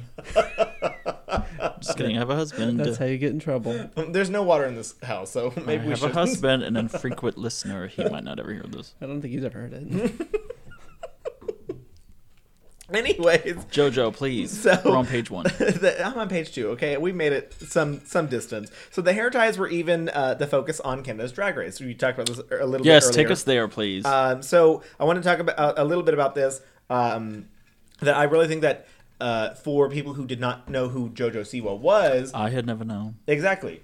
Who JoJo Siwa was at the time of Canada's Drag Race. Canada's Drag Race really like broke a lot of barriers because Canada's Drag Race and even season 12 of RuPaul's Drag Race was like bringing into the light new people, new artists, new icons, role models that are popular right now. It was the first, like you said, it was the first time that's really been done. Like, Yeah. 'cause they all tried to, even if they didn't, they're like, I'm gonna be Madonna. There were some of them Be that were funny for RuPaul. Right. That's all that people wanted Yeah. to be. And there were some that were on the cusp of like, the Tamar Braxton, for example. Like those were newer, kind of recent. Yeah. But then JoJo Siwa. I mean, it was JoJo Siwa. Who's the robot? Who was? Maria the Robot and Poppy. And those are- Crystal yeah, Method. Well, yeah. here's the thing about RuPaul is that he might not know these people, some of them, but good is good, funny is funny. Well, yes, but he would always question, like, you should be doing, why don't you do so-and-so? But then Maria the robot said, I understand your concerns, and I do not Yeah. have That them. was before she was Maria the robot. That was Yeah. Gigi Good. And Gigi Good was that good. She was that good, exactly. You're right in that aspect that you still have to be funny to be funny, but also RuPaul will laugh at these things that are more funny when she understands a reference. A perfect example, not related to this podcast really much at all, but UK's Drag Race season 2 just had their Snatch Game, and RuPaul, in certain jokes that were funny to a lot of people in the UK, RuPaul killed the jokes because she didn't understand British slang. Yeah. And so these people would bring up these words that RuPaul didn't know, and she'd be like, what is that? I don't get it. And so then no one was laughing anymore. So Yeah. it was like, I feel badly for the UK folks because they do try. I mean, they try. and It's she a doesn't get it, different- yeah. and you can tell she's still trying to put on some American flair on it. And it's like, well, that's going to work for your folks, your audience in America, but not for, yeah. your market. In But the I UK. think the British know our slang at she this needs point. to take my globalization marketing management class She really does. to give her lessons. Well, That you kinda should do a YouTube video. Have a Gen Zer teach you. Oh, there you go. How to use the Talk YouTube. directly Yeah, I to can't just point the screen. to RuPaul, who is not on YouTube. Our bartender, His name is Spencer. what does Andy Cohen call his in the Andy Cohen Live? He's got those bartenders in there. Just delivered his drink. He's My not husband. calling him Bob the drag queen because you heard about that. Oh, what happened? Well, I Are they thought this fighting? was. The girls are fighting? I thought this was weird too. So when I read this last know week, this, it T? was interesting. listening. Bob the drag queen said, "I will never go on Watch What Happens Live again because RuPaul. I mean, not RuPaul. Andy had me on there with, and Asked I him to do forget coke. the No, that was- celebrities. It was a good celebrity, a good as in like famous, but he said." I'm the winner of RuPaul's Drag Race, and you're going to have me... Because we've all seen the bartenders on there, right? Yeah. He just says, and the bartender tonight is Bob the drag queen, and never asking the bartenders anything ever. So he had... this is what it was. It was... I don't think it was Patti LuPone, but it was some celebrity. Let's say it's a Patti LuPone impersonators. So Patti LuPone was a guest, and they had 5 Patti LuPone impersonators, and one of which was RuPaul. I mean, Bob the drag queen. And Bob was like, "How are you going to have me on as an impersonator when I am a winner of one of the most popular shows in the country?" And one of the most popular winners. I should be sitting next to Patti LuPone. Exactly. Thank you. And I agree with that. I Like, it agree. diminishes their accomplishment, he's- but they should not have agreed to do that. He's also one that's like RuPaul. He's messy, and- sloppy. No, he's got his references are dated and they're old school, which is fine. But I he, think he he's- doesn't. He'll and- never have JoJo Siwa on his show, No. unless his younger producers are like doing that. But he will be like RuPaul saying, "No, that's not funny." Like what's funny is Dynasty. What's funny is Saved by the Bell, and it's Real like, Housewives, all that yeah, shit. and they're the folks that are 18 to 24 years old. They're like, we I'm don't not watching care. that. Yeah, no. What's Dynasty? Yeah. What who's Felicity? What's her name? Who was the Dynasty? I don't even remember her name. Snuffleupagus. Yeah, that one. Yeah. So she was on focused on RuPaul's Drag Race Canada, or I'm sorry, not RuPaul's Drag Race, it's Canada's Drag Race, Right. which I think is why it landed better because Canada's Drag Race was run by 2 young human beings. Period. I mean, we had Jeffrey Boyer Chapman, who's a judge. We have Oh, y'all loved him, didn't you? No. I remember the rupee. Recaps, we yeah. went through that. How much y'all loved him. And then we had Brooklyn Heights, and then even Stacey. What's her name? Stacey I was gonna say McKenzie. Stacey McKenzie. I was gonna say Stacey Lynn. Matthews. Yeah, I was like- She's a drag queen. No, Stacey McKenzie, and she's a model. So she's in the real world and doing these things. And she's older, her. but she's not as old as RuPaul. So we've got these 3 younger judges, quote unquote, that are understanding these references and understood who JoJo Siwa was. And so, despite Lemon the drag queen was the one who did JoJo Siwa. I thought that was UK. Okay. No, this was Oh, Canada's. who's the one from UK that left? Jenny Lemon. Okay, Jenny Lemon.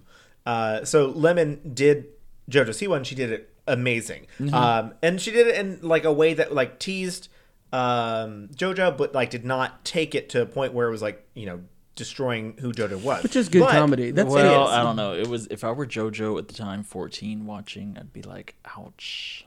'Cause Yeah, it wasn't she in- was 17 yeah. when it came out, but yeah. Okay. But it's Yeah. good I mean, if you're watching RuPaul's Drag Race, you know it's like watching SNL. Like if you're on there, you're like, okay. And I'm being mocked. like, know. I would But it's a agree, kid. but it wasn't like it wasn't in a tasteful way. Is Yeah. that a word? yeah, but also you have to understand that she's been on television since she was 11, and she's been Dance Moms, a reality TV because show. of her parents. Yeah, she's being Not raised. because Britney of Spears. anything. Can't she- wait for that documentary. Huh? Oh no, I really have a I feel for kids that were for all kids, especially if you have a rough school life, are going to be like, yeah, I want to be famous, because you get that adulation, you get that like fix of people that love you and adore you and paying for whatever product you're giving out there, but their little baby brains are not capable of digesting and understanding the stuff that's going on around them, and also they don't have control over anything. I mean, JoJo might say she's picking out the bows she wants to sell, but her mom or her manager or whoever could nix that. Whoever's, signed the contract could say, nope, we're not doing that bow, baby. That's really sweet that you think you want to do that, but actually what we're going to do is. So I think it really messes with these kids to where they're not quite decision makers, or not quite adults, but they're put in a role to where like they're making money for everybody, but they're not the ones making all the decisions. So I really feel for somebody like this girl, who I know is stressed out about how people view her and how the whole world is talking about her, especially now. Like that's rough. Especially being on the internet their entire lives. Yeah, and Like, she's not going to move out and have her own house. I mean, I know she's like 27, but it's hard to move out as a Gen Zer. She's probably got like a ton of like. She's got millions of bucks in her bank. she's No, got- I'm saying that, but she's also very. You don't. If I had kids that wanted to be movie star or whatever, I would say that's great, boo boo. You do that when you're 18. Yeah. But until then, I am raising you Yeah. to be an adult, so that if you do want to be an actor, a famous actor, I've given you all the tools necessary to you to do that on your own. And I just feel like once you introduce that to someone who's whatever age before 18, I just feel like it's too soon. But see, I think. Okay. But that's just me, a millennial. So yeah, this is where I'm going to come at that in a different way, because I think that the kids nowadays are hitting a different level of growing up in a different weird way than we did, and like millennials, and I mean, I'm sorry to exclude you, Thomas, but That's okay. people who grew up with a lot more internet interaction. So she has experienced internet bullying since forever. She can see it. She's been around it, and since you can be on the line. Oh boy. Now, who's the boomer? Who's Is that the a drug boomer? reference? Who's the boomer now? On the line, since I mean, you could be online. You've seen the comment sections of anywhere you go. Whatever website you go to is going to be a shit show, no matter what happens. No matter where you're going, it's going to be a shit show. Now, so I mean, she's going to see these, people attacking each other for. I mean, you go to my company that I am a client for, and it's a sock company. You go to the reviews that they are literally bashing each other for political beliefs on reviews for socks. Like, what is it? So, anyways, They're still blaming Obama. Obama socks. You see these, you see this shit everywhere from the very beginning. So she was raised to see these things, and I'll talk about this later down. She actually, from what I understand, has a very level head about bullying and dealing with trolls and all that stuff, especially since she's been doing YouTube videos for the past 5 years almost daily. I mean, do you not think that they're going on YouTube and like, those trolls that are on there saying your videos are bullshit, You blah, know blah, what? blah. Well, maybe she is some superhuman to where it's never affected her. Water off a duck's back, whatever. She has but really good support from her parents. But if she were, let's say, a normal 14-year-old or whatever, Yeah. who has a YouTube channel to where she can read 100 comments a day that says, you fat bitch, Yeah. or I knew you were a dyke all along. Yeah. Sounds rough to us hearing this, talking about it right now, but that's the kind of stuff people hear because Oh, it's yeah. just so easy to do. So if And those comments Kid- are just from your account. I know, and I don't know if she's read them yet. This is from LTAGs, right? I mean, No, this is just will you personal just answer account. mine? No, I'm kidding.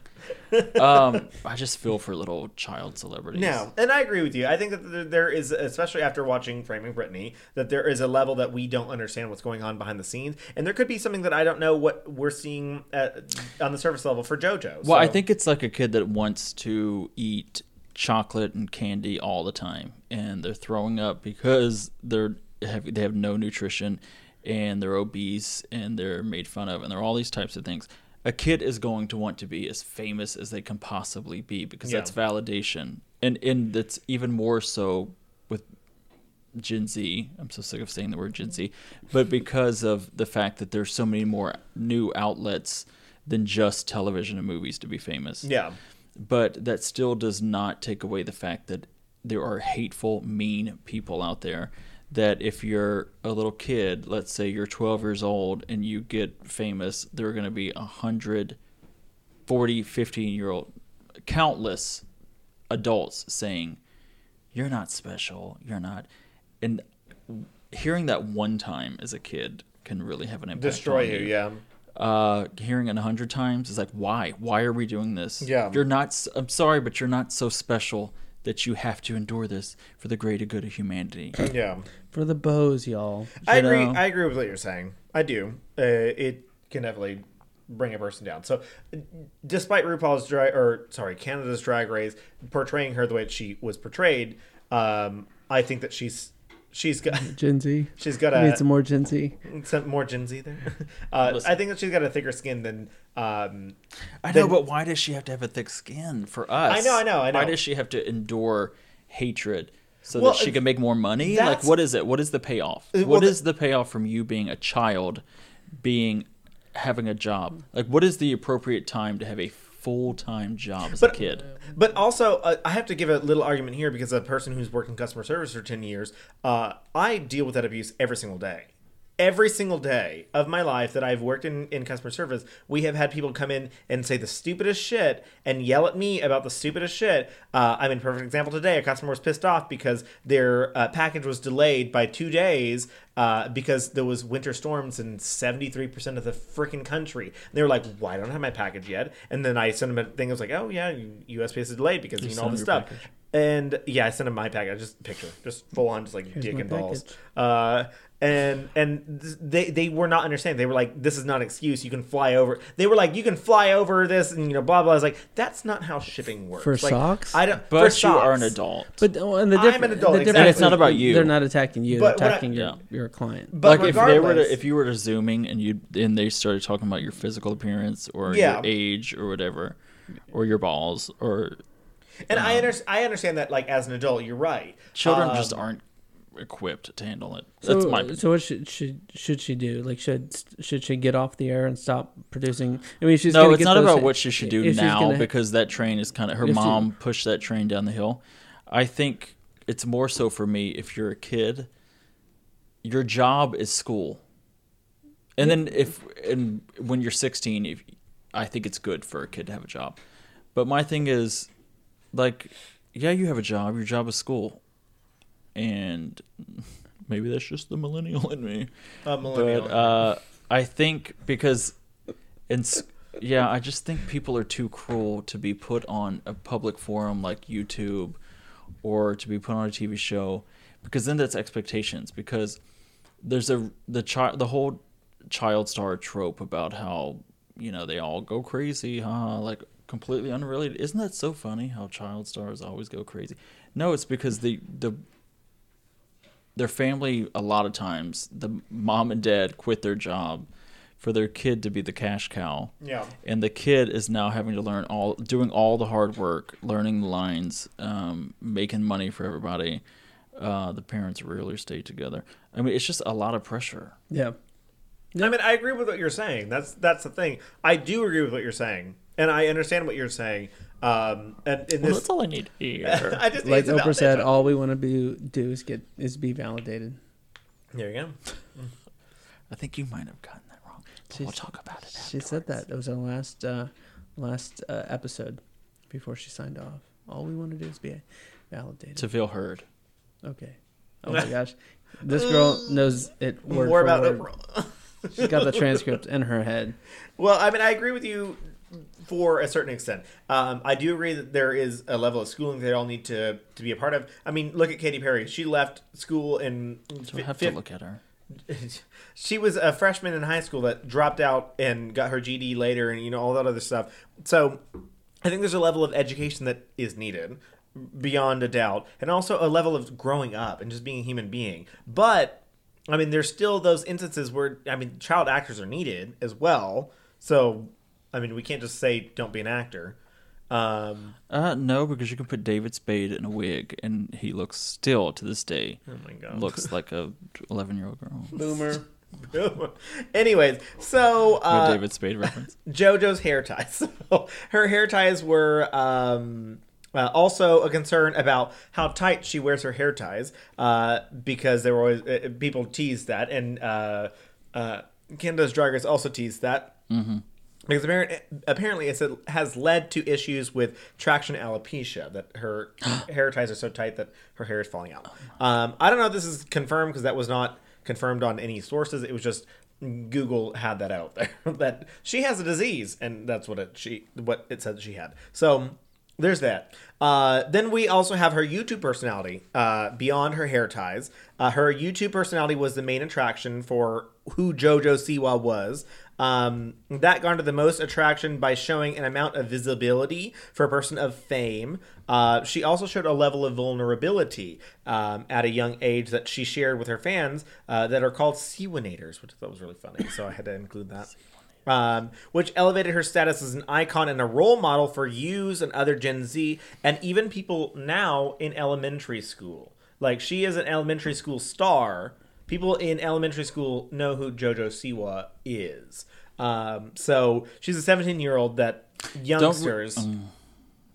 See, me being very aware that she's listening right now. JoJo's Or making listening. grand Defend assumptions. her.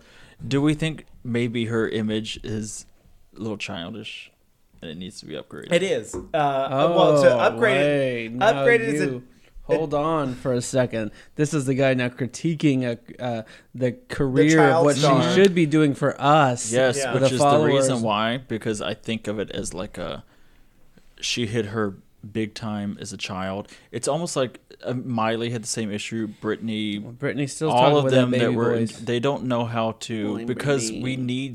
we need them to be kids, Just but kidding, we I love also Britney. need them to grow up. So it's kind of, what does the public want, and therefore I will be that person, which is my whole point of like, why even put the kids through that?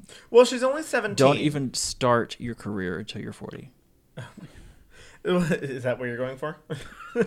I have 2 years. 2 years to figure it out. Chris with a read. Sorry, I couldn't Will he remember. acknowledge that Is I'm that under what 40? you're I keep When putting read you. to me, it was a Is blessing. that what you're doing? Is that what you're doing? Are you going to be a plumber when you're 40? Is that what the average is? 46. Are you going to drain the pipe? See, I wasn't a child star, so I can take your hatred because I've always had it face to face. You have the people yelling at you to the face, like, "Hey, you are It's a a turn gay on. boy." Oh, thank you. Spit in my face, Dad. I was really excited about my just my topic, but face. we're going to go from JoJo Siwa and this wild craziness need to- to talk about a very Do we need serious to topic. delay boy. your topic to No. next week? We're going to talk about this. So yeah, JoJo, she's obviously a role model and an icon, but she's only 17. So what, going off of what you just said, what do you want her to do? Like that's really what like my question begs, because like What do I want her to do? I'm not. she can't I don't necessarily come out and need be a her- sexual like being. Correct, and I She's don't 17. need her to do anything for Kendall's sake. What I want her to do now at this point, because she's been on the stage for how long? 6 years. Is to stop listening. See, it's nothing. I'm just one of 100 people telling my own opinion to her because I know she's listening right now. JoJo is listening to this podcast. At this point, it's kind of like, can you break through and say, "We love you for who you are. Yeah. Only be yourself." Actually, I think some of that's being heard though, because she's hearing what you're gonna talk about in a second. Yeah. Um, I'm literally on the verge. But someone who's 17, I would say, don't listen to these people. Back off. You don't have to be famous. Yeah. You are still in high school, so you could still go to college and be a dang home ec teacher if you wanted Yeah. to. You know, like For what though? She's already made millions of dollars. Why should she go to? Yeah. Is it all about the money? Because I think I have a Kind of sometimes. no. But, I think I have a. But to your point of like, I mean, college, right? I mean, you've always said it's not for everybody. She doesn't have to go to college to learn these things. She could afford to live in other countries and make noodles in Vietnam or learn Japanese. She and can do actual whatever she wants. She could be the Japan. plumber that you say. She could be the She one could be a Gen Z plumber. plumber. She could be a plumber in Italy. But what I'm saying is do whatever you want regardless of anyone's expectations of you. And I think once you introduce a kid to, let's do commercials or modeling or whatever, it's always other people's expectations. So it's very hard to counter that lesson that you're giving them of be what they need you to be with we love you for who you are. Because that's not, the two do not go hand in hand. It's a completely opposite thing. So to say I'm going to raise my kid to love themselves and to be whatever they want to be and blah, blah, blah. If you're telling them that they have to be an actor, even if it's what they wish at X amount of age, it's a contradiction that they can sometimes have a hard time reconciling. Yeah, but with JoJo, I think that she is.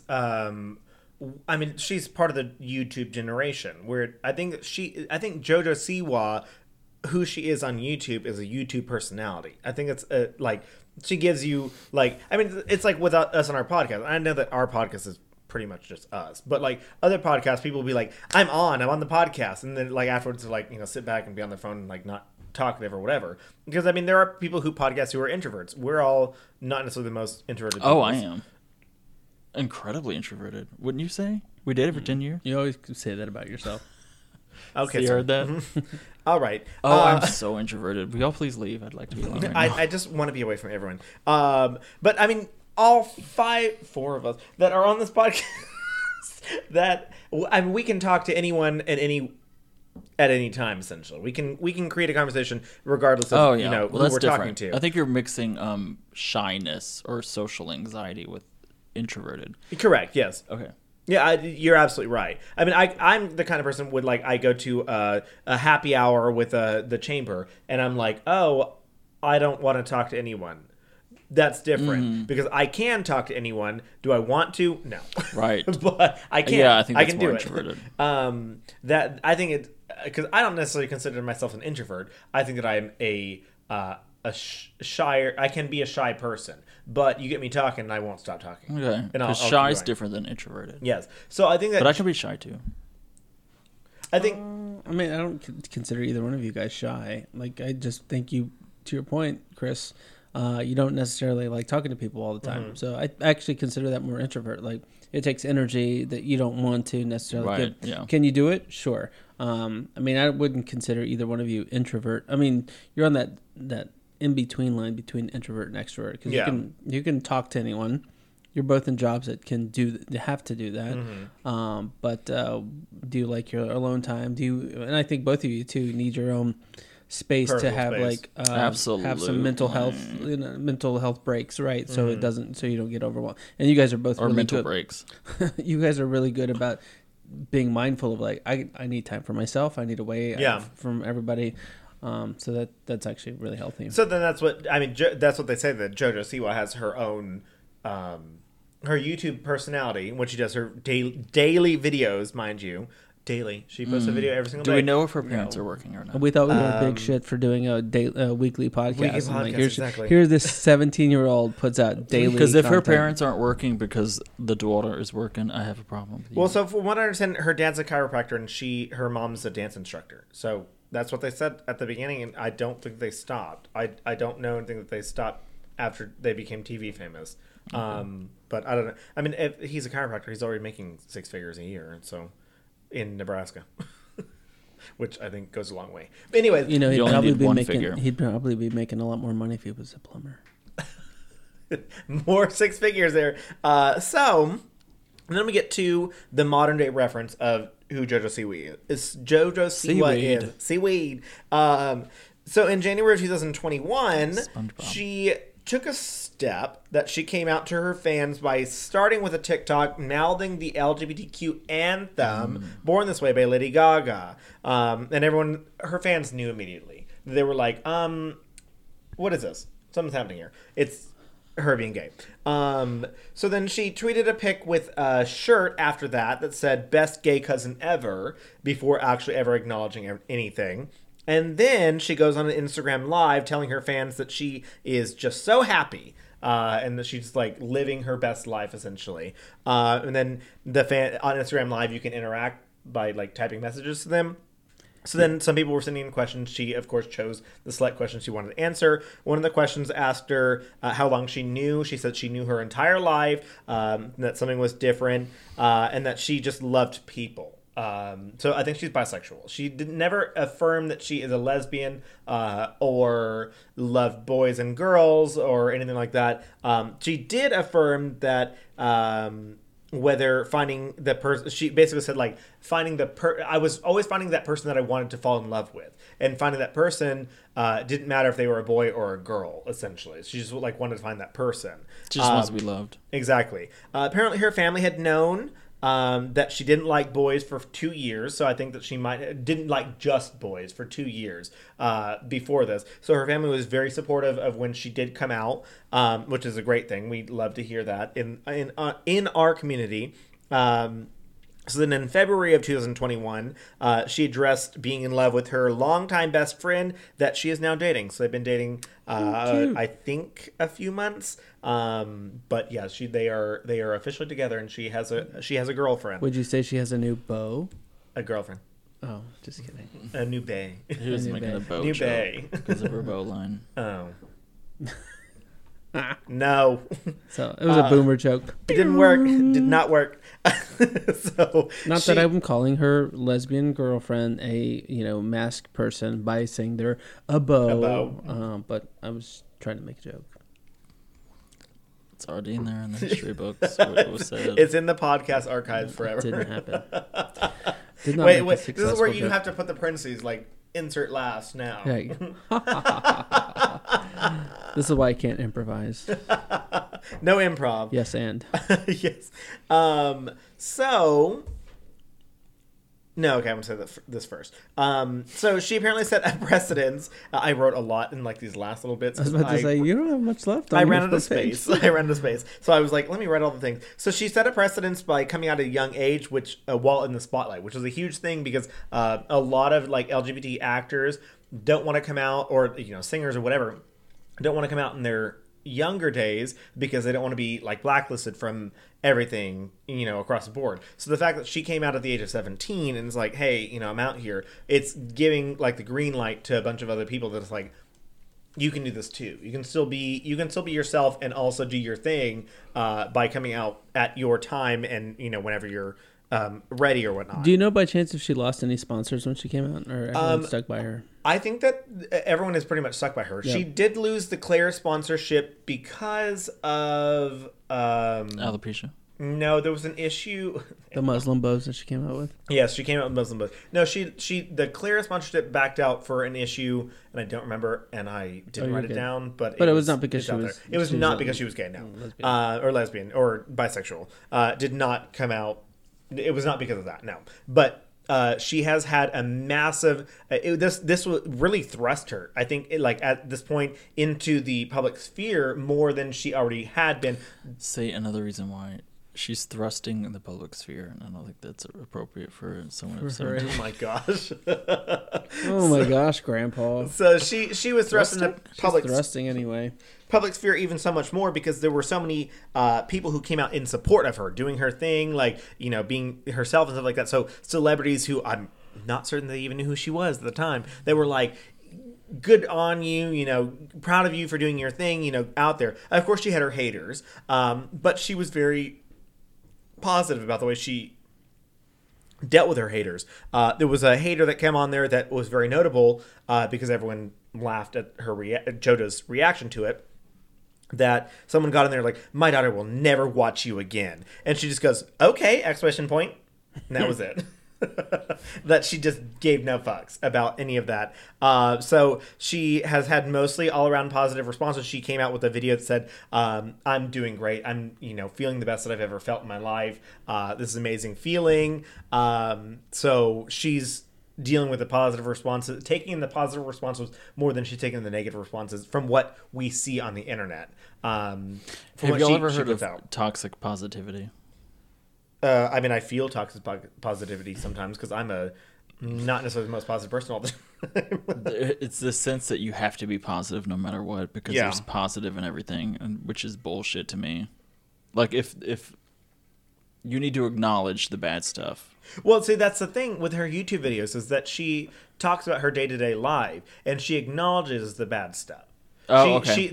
She has the video every single day that she talks about her life, like, this is how my day went, kind of thing like that. So whether or not this YouTube video is positive or negative for her mental health, she's still addressing everything that's happening to her. Can we see your video diary? I think that'd be a good feature. That's basically what it is. Yeah, like where you get to the end of the day and you have a confessional, be like, "Hey guys, I just want to let you know.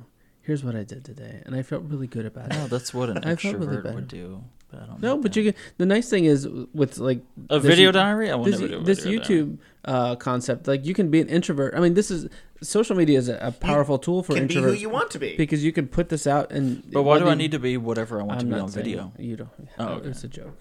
Not you, Kendall. I thought you were trying to turn me into a zoomer. It was a joke. A zoomer. Stupid.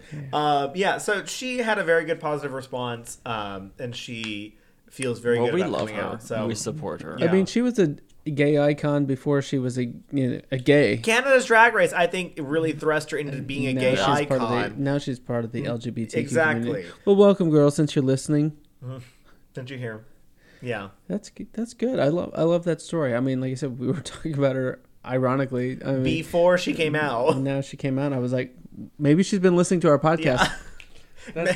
She got to be here now. That's actually true. She was listening to our podcast, and she was like, "You know what? I might as well come out." Actually, I think all kids should be just born labeled bisexual until they become adults, and then they figure out who they want to. We should embrace them wanting to date boys or girls, depending on who they are. I want them to find themselves. Yeah, it's like, you want to date a girl and see if it works or not. If it doesn't, then it doesn't. Because really, the whole concept, there should not be an LTAGs. There should not have to be an LTAGs. Let's talk about gay stuff. LGBTQIA thing. It should be such a non-issue. It should be such history. A who cares issue.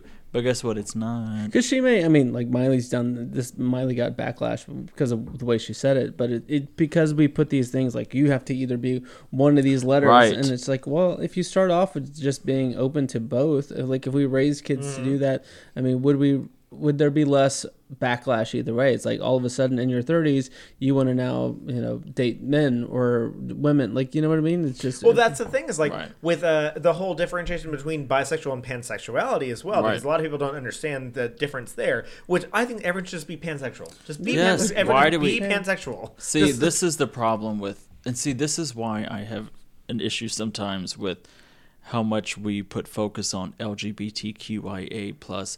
When we keep adding stuff up to that, we keep adding up to it because when you allow see, that sounds wrong though. I was going to say allow everyone a seat at the table to declare this is what I am and you will respect me, which is great. Force a label is what you're trying to say. When you force the label, how do you get out of that label if it's not always true to you? Yeah. So, for instance, if let's use the terminology a gay man.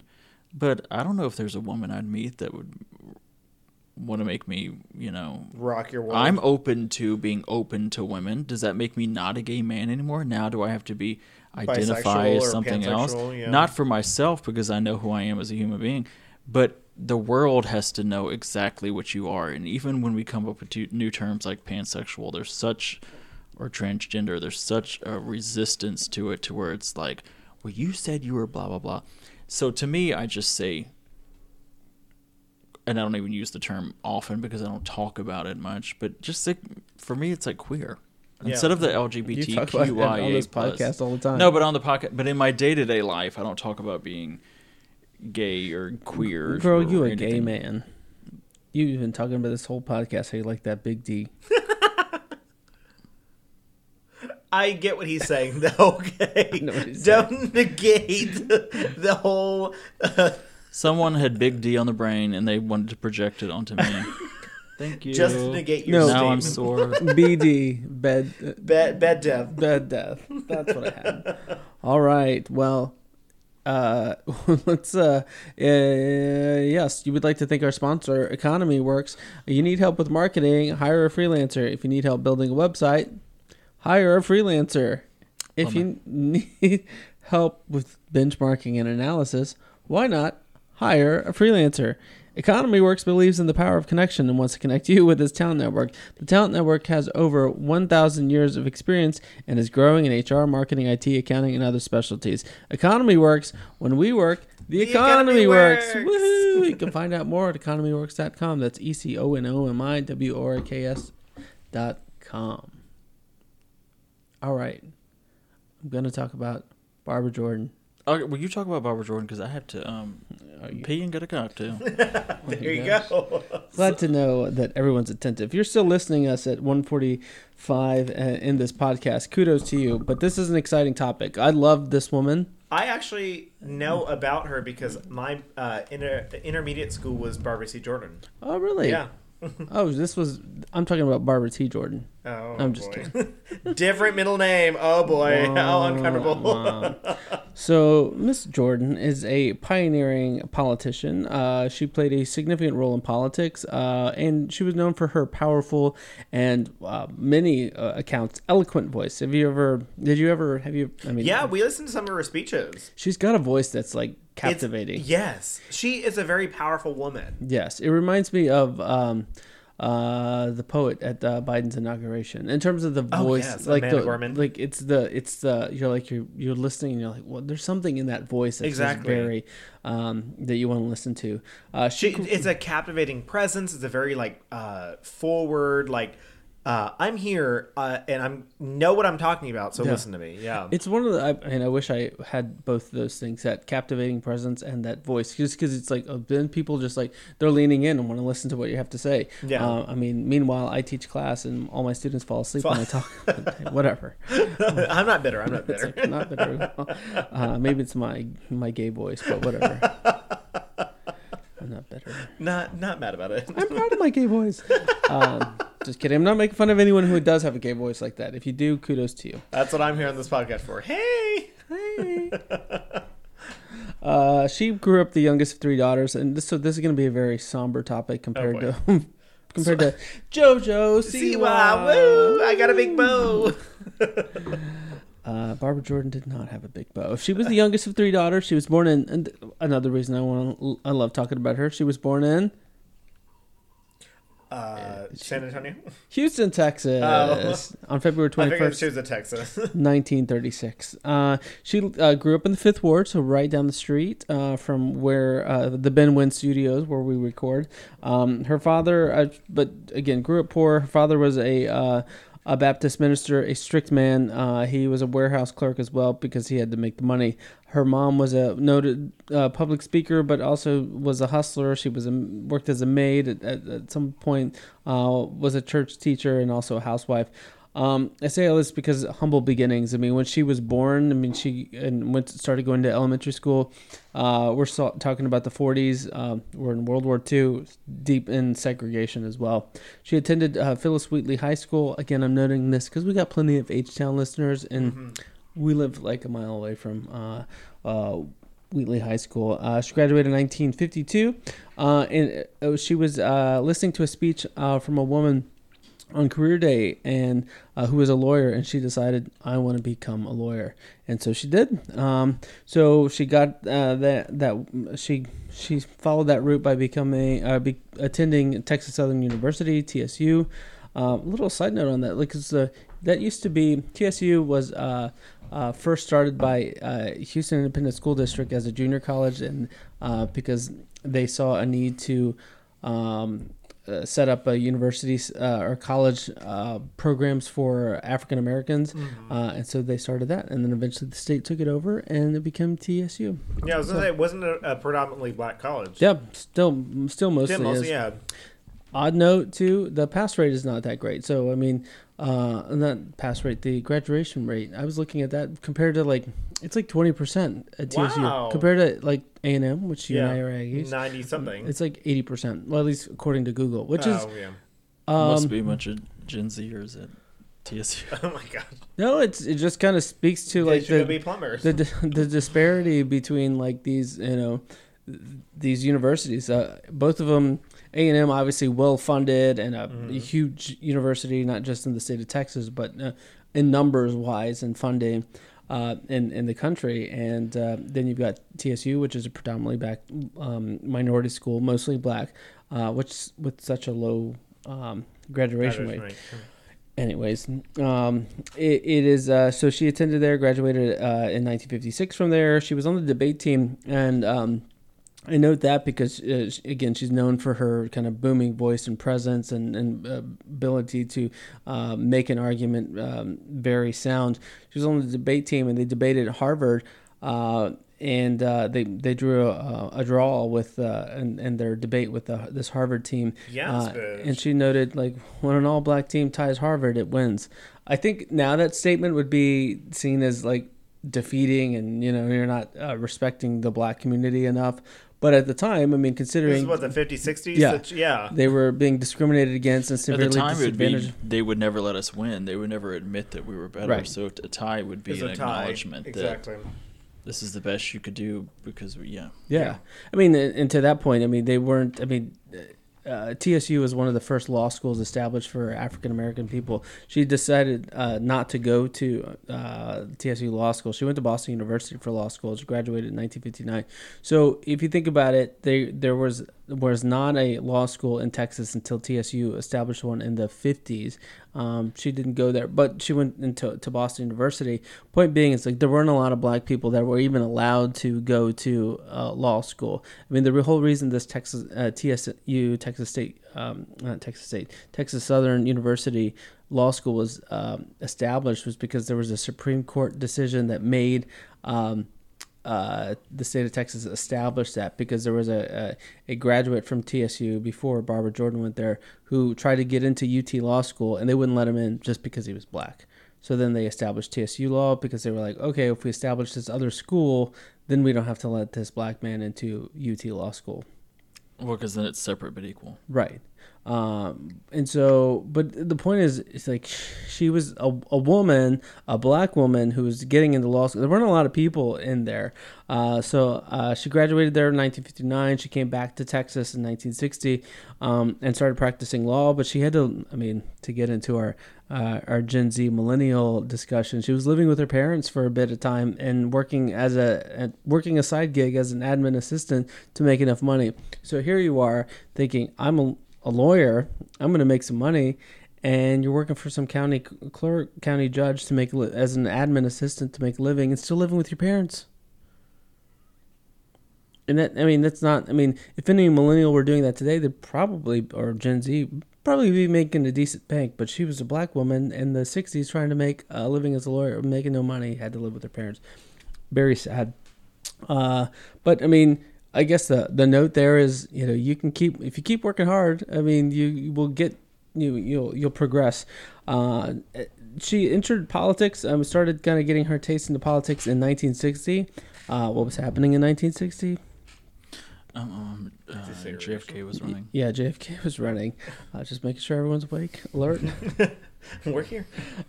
She campaigned or helped the campaign, JFK's campaign, by organizing African American precincts to get out the vote. Then she, got that taste of politics and decided she wanted to run herself. And so in 1962, she ran for the Texas House of Representatives and lost. And then ran again in 1964 and lost. In 1966, the courts had ordered a redistricting, which created a new district for a larger minority base. And so she won her bid for the Texas Senate and became the first black senator in Texas since 1883. So she was part of the Texas Senate, not the U.S. Senate, and was the first black woman to serve in that body. So again, there were. Wait, they had a black person in the Texas Senate in 1883? Yeah, I mean That's what's shocking to me. in the Texas Oh no, there Senate. were Republicans. No, Louisiana had a black governor in the Yeah. 1880s. The first, yeah. You want to know why? You want a quick history lesson of why for that it. shouldn't be as. So It was just shocking to me. it was the either the 14th, 15th, or 16th. I don't know. I think it was the 15th Amendment that gave black men, not black women, the right to vote. So in the South, where now black men are the majority of voters, they were electing other black men, and they were Oh. electing Republicans. So there was a huge amount of Mississippi had a black senator in the 1800s. Louisiana had a black governor. Several southern states, actually most southern states, had black representatives, at least in government, which is why you had the backlash against black people voting, and then you had the poll tax and literacy tests. You and got into Jim my Crow laws. you beat me Oh, to it. sorry. Oh, sorry. No, but it's good. It is part of the discussion. Because eventually she does get elected to the U.S. House, and that's a big milestone. Because what I was going to note about, to your point, Chris, and then what you're talking about, Kendall, is that there weren't a lot of black people elected to any legislative body, and so if you look at the U.S. House of Representatives, the last black person that was elected was in 1898, and then their term expired in 1901, and then not another black person was in Congress, in the U.S. Congress, until 1924. because that was peak time where they were Jim implementing Crow laws, yeah. Jim Crow laws. But from to- the Civil War till that point, that 1901, there was regularly black people that were black men that were elected from the South as Republicans into Congress, and then they slowly started dwindling down, and then finally in 1901, again, a big break. Big gap. You didn't see any black people elected, which is crazy. I mean, I had to do a double take. I was scrolling through. I'm like, what's the history of black Why this congresspeople? happened. And then you just see this whole blank. And then again, to what It you was guys were because talking about.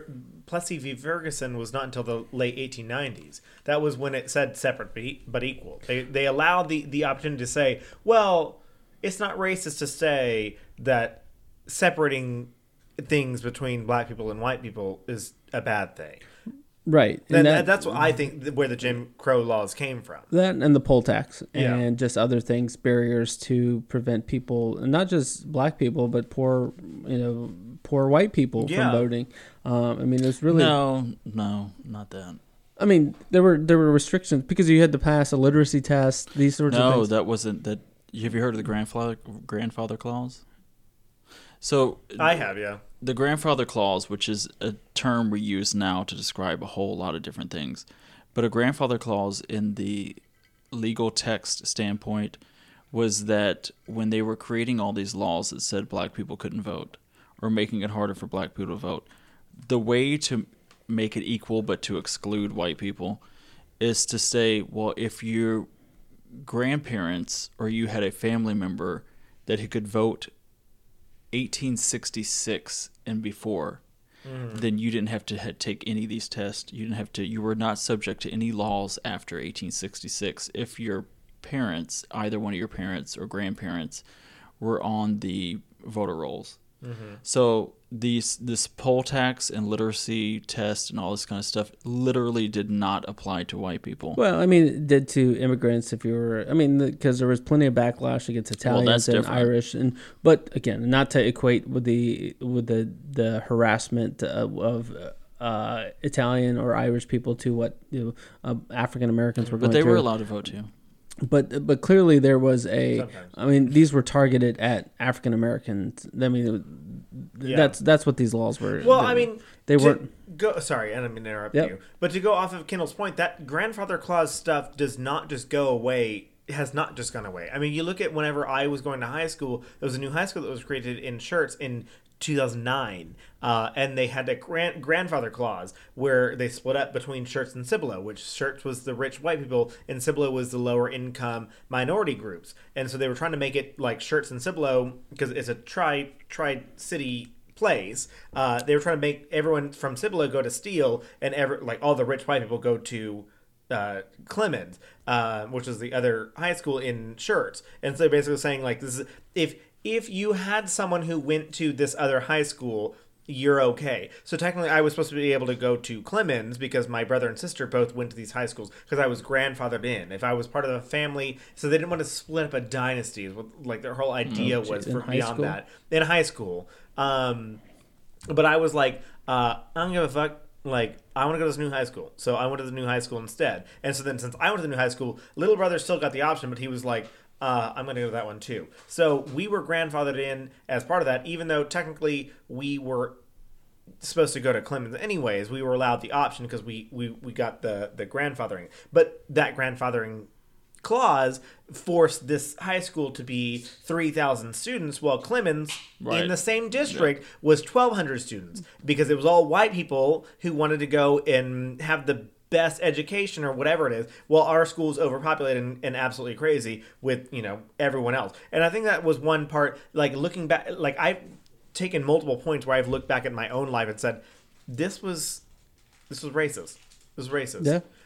And like that's a part of growth, first of all, but also second of all, like I implore a lot of people to look back and realize these points that like had happened to them and say that's a point that I need to address in my life, kind of thing. So, yeah, I mean, in this podcast made me realize this point. So. Yeah, I mean, the sad thing is, I mean, that's still happening in 2009, exactly, and but 100 years before that, it was legalized, as part of the state all these state constitutions in the South were revised to allow that sort of stuff to happen under the legal framework that exists, and so it's crazy that we went those decades without a. I read an article today about Nikki Haley, who's a Republican Indian American woman who was the governor of South Carolina. But the article said in South Carolina that the office of governor in South Carolina is so weak, it basically does nothing. And it's a direct result because of when a lot of black people started voting in the 1800s, and white people feared that there'd be a black governor, oh my God, and they're going to turn against white people, and there's going to be payback and all that. So they literally weakened the governorship just in case a black man could be in charge. Yeah. And they put it all the authority in the state legislature. But all these kind of ramifications and historical results, so much of how we live our life today in the year 2021 is out of fear. Laws implemented because of fear of black people getting the same rights, specifically black people. Look at Georgia. You don't go every election having, from the 1871 until 1901 it's consistently having black people elected, although it dwindled off in the late 1890s, and then go 20 years without another black person being elected, unless there's something, something fishy is going on, something in the system, and that's redistricting, all these sorts of things. Worked against African Americans from getting elected. So here she was. I mean, you have to think that about not only an African American, but a woman stepping into this good old boy Texas network to be like, you got to have like a body of steel to kind of be like, I'm going to show up here and do my thing. And okay, I have it. Now what? Yeah, and she did. Just kidding. I don't have a body of steel. She was reelected in 1968, and she served in the Texas State Senate until 1972. There were 30 other white male people, and she was the only black woman in this body. But she gained a reputation as an effective legislator, so much so that and part of it is rather she did it because she was working to establish a minimum wage law, anti-discrimination statements, and business contracts, which are a big deal. I mean, you think it's just an administrative item, but if anyone wants to do business with the state of Texas, you have to insert this clause that you won't discriminate. Now, how enforceable those are, another thing. But if the state of Texas audited you on whether you were complying with that, then it's a big deal. Also, for fair employment practices, establishing a fair employment practices commission. But again, 30 white males and her, right, and Barbara Jordan. In 1972. This is how effective she is. She was elected president of the Texas State Senate, making her the first African-American female to oversee any legislative body in any state. What year is this? I'm sorry, I missed that. 1972. Wow. Of course, cringeworthy moment and something great. Her colleague seconded the nomination for her to get this role and said, what can I say? Black is beautiful, which is a great statement, but it's just kind of like, it's one nowadays of those things. If someone said that, it's like unless they're saying it like, Is this her Democratic colleague saying she deserves it because black is beautiful, or is it? Well, I just think it's we see. I think it's It was a post-segregation era statement. Yeah, to me, when I read it, I was like, that doesn't sound. It sounds well, almost no. I actually disagree. You want to hear why? Would you like to hear why? Please. Wait, you're going to tell me? So after I'll turn the volume up. After the 1960s, when you had a lot of riots and you had the civil rights movement, and you had a lot of, for the first time, Rosa Parks had already sat on that bus in the 50s. You had a lot of, for the first time, black empowerment. Mm-hmm. So in the 70s was not about that because it had already happened.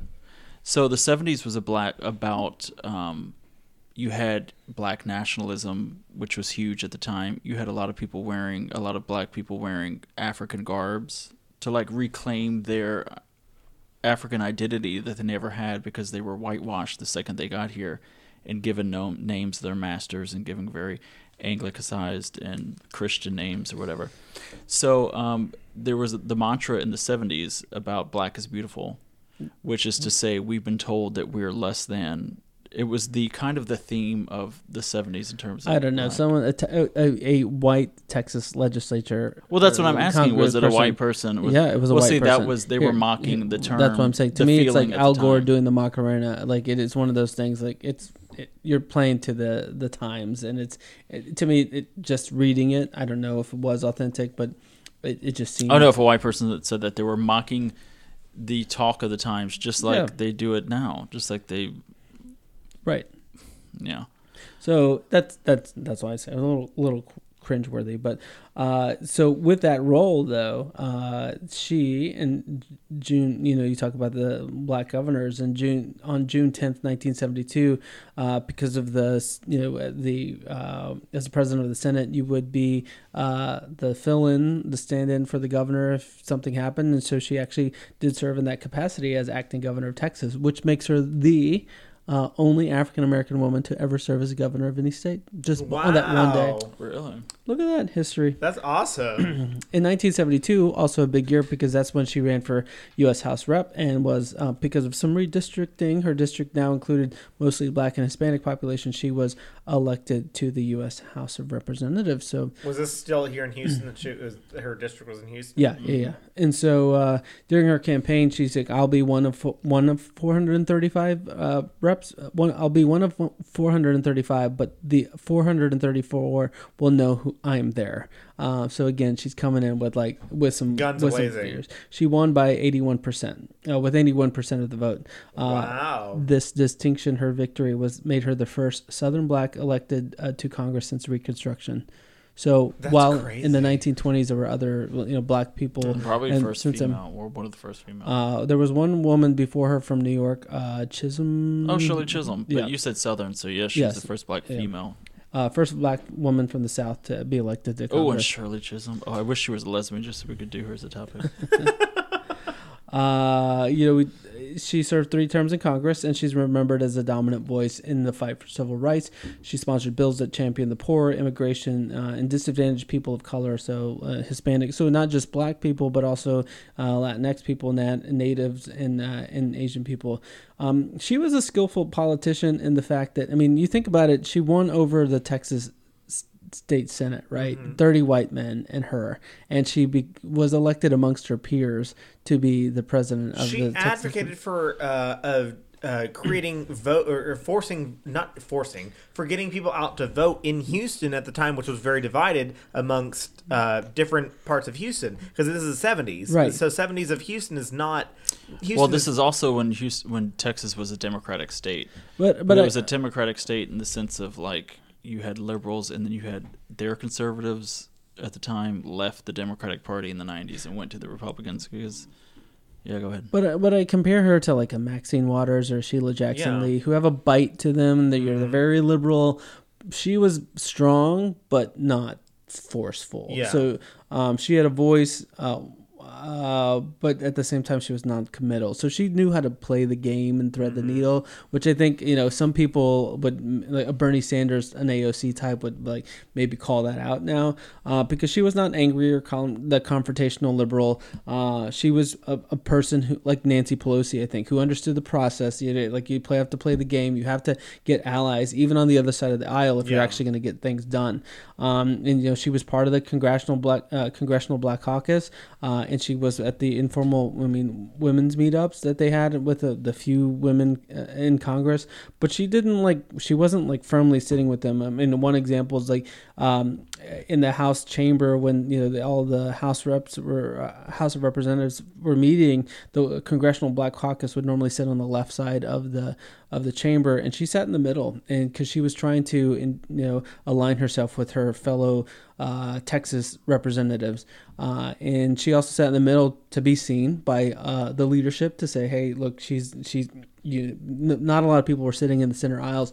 Plus, people that were passing by. She was strategic in the sense that people would pass by and like, oh, hey, Barbara, how's it going? And she'd keep an open seat so that people can chat with her. So she was playing the political game, and which I always tell people in the corporate world, you got to play politics isn't a bad word. You have to be able to know who the influencers are, and as well as who the detractors are, to have those conversations. You talk to the detractors to understand where they're going to, punch you when you're presenting your big idea, and you align yourself with the influencers so that, they're the nodding yes when you're presenting your idea, right? Mm-hmm. So she knew how to navigate that aspect, which would tick people off, the very liberal people, the Congressional Black Caucus, the women in the chamber, the outside forces too. They would get angry with her sometimes because she wasn't taking a firm stand. At times she was deemed too pragmatic, but she described herself. She's like, I'm neither a black politician or a woman politician. I'm just a politician, a professional politician.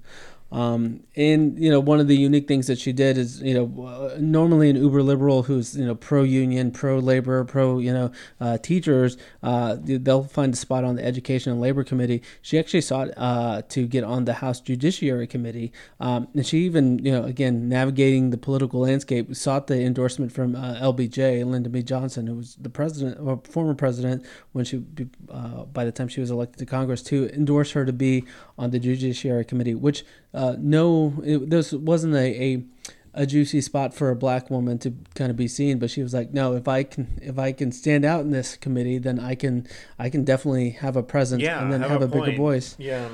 It's on this Judiciary Committee though where she really kind of made a name for herself on the national scene, because the Judiciary Committee oversaw the Nixon Watergate hearings, and she had one of the most persuasive and dominant arguments as part of the 1974 Watergate hearings. As a member of the House Judiciary Committee, she delivered what most people consider the most powerful speech of the hearings. She said, "My faith in the Constitution is whole, it is complete, it is total." And basically, she said, if there's not a conviction embedded in these 5 articles of impeachment, then her words were, then perhaps the 18th century Constitution should be abandoned to a 20th century paper shredder. So she was, again, resolute in her appreciation for the Constitution, and that it was going to, and it was also, the case was clear that Nixon was violating the Constitution, obstructing justice.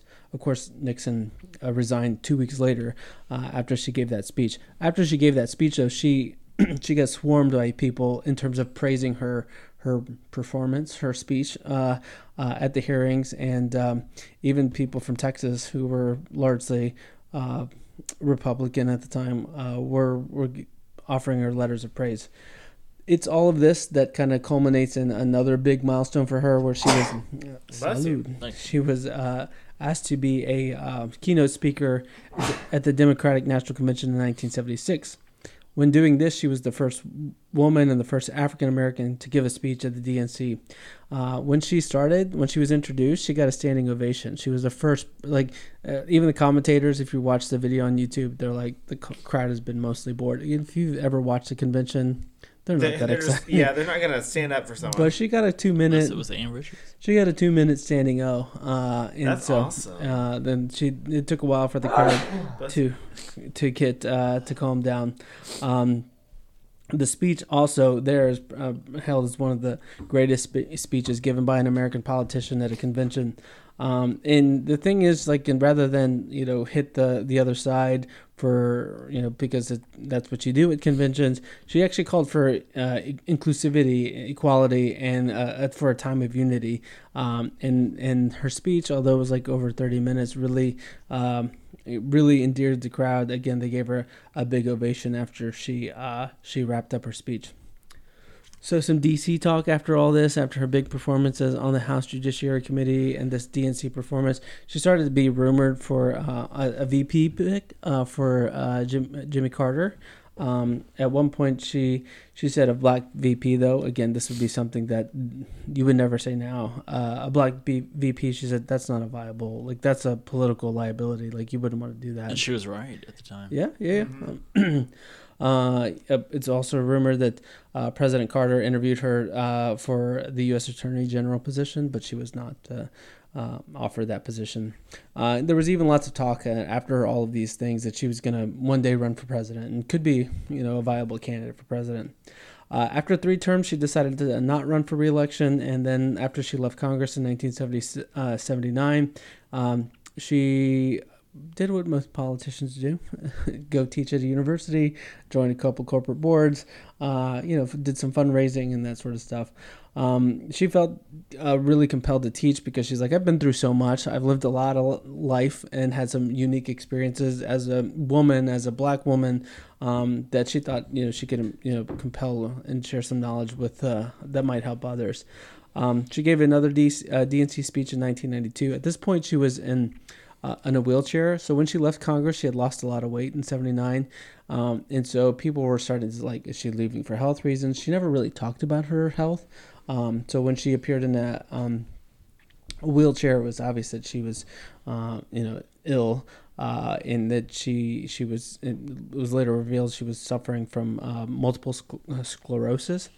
And then in 1994, to kind of round out her politics, she was appointed to lead the Commission on Immigration Reform, which, interestingly, was a commission that advocated for cutting legal immigration, enforcing laws against undocumented workers and their employers, and eliminating visa preferences. Imagine the Democrats sitting on a committee and advocating in 1994. Well, I mean, she was in favor of all those things. Well, that's what the committee recommended. So, right. So, and she was the leader of that committee. I mean, she was also. I mean, there was some push to ban. What was it? There's a term for it, but children born in children born here, but their parents. Well, now they're called Muslim. Dreamers, but right. Well, not even born here. No, it's birthright citizenship. Right. And so there was a push to that. Interesting. Well, no, she wasn't. There was a movement to push for that, and she was against that. So she wasn't totally. But I mean, some of these things were like positions. And Trump was debating up until the bitter end to sign an executive order outlawing birthright citizenship, and somebody talked him out of it. Right. And so she wasn't for that birthright citizenship, but some of these other things, the commission, it was a bipartisan commission that they recommended, or I mentioned them because they're very controversial. At least it was Hello. Hello. That's how it's your type of commission. Hello. She, of course, I mean, legendary. I mean, for her, all her first legendary, more like legendary. Legendary.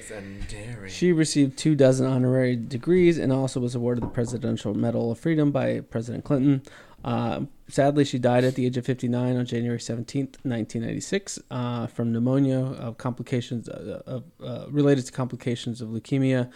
Newspapers, news outlets, they just poured in I don't want to say support, but just kind of honoring her legacy. I mean, again, her ability to give compelling speech, her defense of the Constitution, and again the two notable moments as part of the House Judiciary with the Nixon hearings, and then her 1976 DNC speech.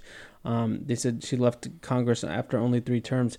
A mere 6 years, but and really she didn't have any landmark legislation, but there's no politician that left a more profound or positive impression on the nation than Barbara Jordan. So I say all this. So why are we talking about her? Are you going to tell us? She was a lesbian. Was she? Yeah, she was a lesbian. Why'd you make a scissoring motion with your fingers? I didn't do that. I was like, is it time you to... did it in your head. You did it with your hands. Like that's more like alligator motions. It's like chomp chomp, bitch. No, she was a lesbian, just like JoJo Siwa. JoJo Spy. She never came out publicly, and was never married. But it was well known to her friend, people close to her, that she had a partner, this woman named Nancy Earl. And really, she didn't get outed until the Houston Chronicle did her obit, and at the time she died, and said she was living with her longtime companion Nancy Earl, and then that's when the world kind of found out, like, what? She's a lesbian. A lesbian? Well, let me tell y'all something a little about that. Okay, please. No, is that so? Everyone here knows or that should you're a lesbian. know that I no. one of my favorite people ever is Ann Richards, Governor Ann Richards. Mm-hmm. Okay. So I was on cspan.org watching Ann Richards' videos, and Ann Richards was giving a talk with Barbara Lee of California. This was in the 90s. Actually, it was early 2000s. About the legacy of Barbara Jordan, because Barbara Jordan is, in terms of politics, one of the most important figures we've ever had. And then one of the people stood up in the audience and said, Ann Richards, you were, or Governor Richards, you were one of the closest friends to Barbara Jordan. How can you disrespect her so much by not acknowledging the fact that she had a partner, Nancy Earl, is that what it was? Mm-hmm. Something like that. And the whole audience was like either booing or clapping. And Ann Richards, who had dealt with her own, Karl Rove called her a lesbian, and therefore George W. Bush was elected. Anyway, she said, look, it's not my place to describe someone's personal life like that. She said, I love Barbara Jordan no matter whom she was with. And she kind of did a very masterclass in not acknowledging, but also acknowledging at the same time. And saying, the context was, I love her no matter what. And it's not my place. If Barbara didn't want the world to know about her partner, I am not the person to tell it. Yeah. Which I thought was that's how I knew Barbara Jordan was a lesbian in my deep Ann Richards research. But it also made me show, because this was an in memoriam to Barbara Jordan, it was also like, wow, it's still, a lot of people don't know she was even gay.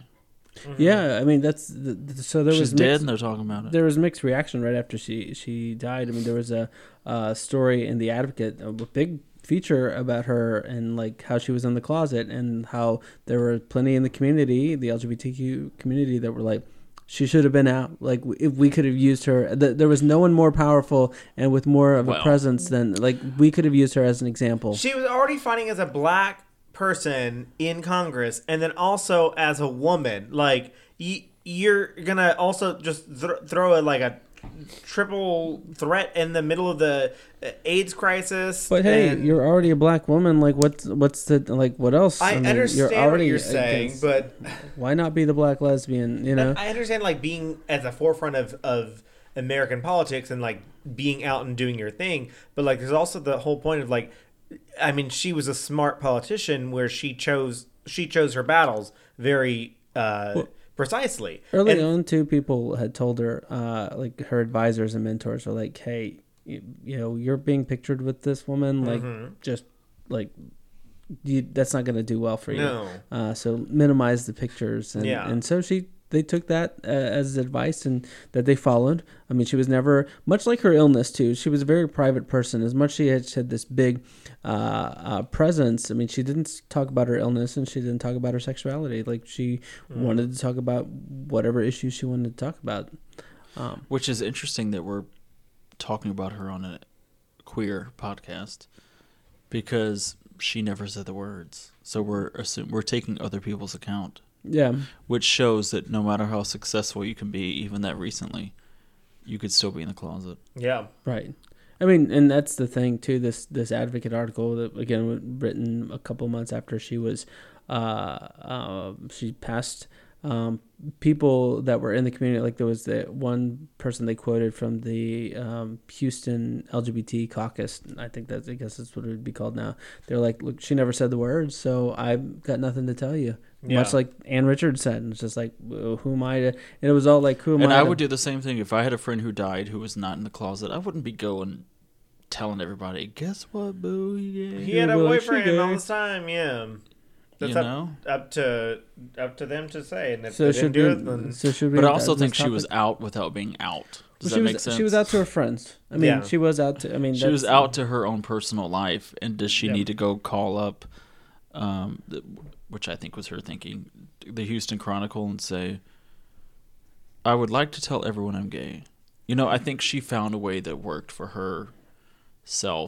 But that's the problem in her own life. Politics nowadays is that politics dives into. I mean, politics is scorched earth, everything, everywhere, all the time. So they will find anything about your personal life to destroy it completely. I mean, we look at Ted Cruz. We talked about that earlier. Which is why we get trash running for office. I know.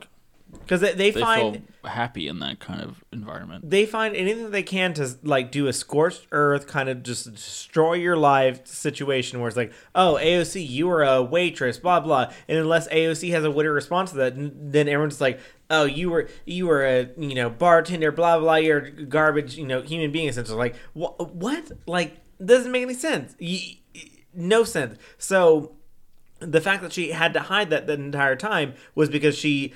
Re-election or anything like that is a thing. But nowadays we have these scorched earth policies that we find these little details that like she left behind breadcrumbs for all her friends. She told all her friends these things, but media gives enough money, or the opponents give friends enough money, they'll tell them all the details. So like there's no stone left unturned anymore. So that's like JoJo Siwa that we just talked about. Like she's 17. Someone was going to find out that she had a girlfriend, somewhere along the lines. So why not recapture that and say, instead of the media attacking me, telling me what I need to be or who I need to be, or what they have found out about me, I'm going to tell everyone this is who I am, essentially. So, I mean... JoJo Siwa for president. There you go. 2032. Maybe longer, but... Oh, yes, maybe longer. She's only 17. She's 17, so you have to be 35. 2042. I guess 2040. That would be when. JoJo Siwa. Tight buns. Come on, JoJo. You're listening. Let's do it. I'll be on your bow campaign. We're ready. Tweet us if you're down. But you have to do it right after this episode because we need to know. Bow us. All right. Well, that's Barbara Jordan. I love that. BJ. We love BJ. That's how she was known. By her friends, BJ. Oh.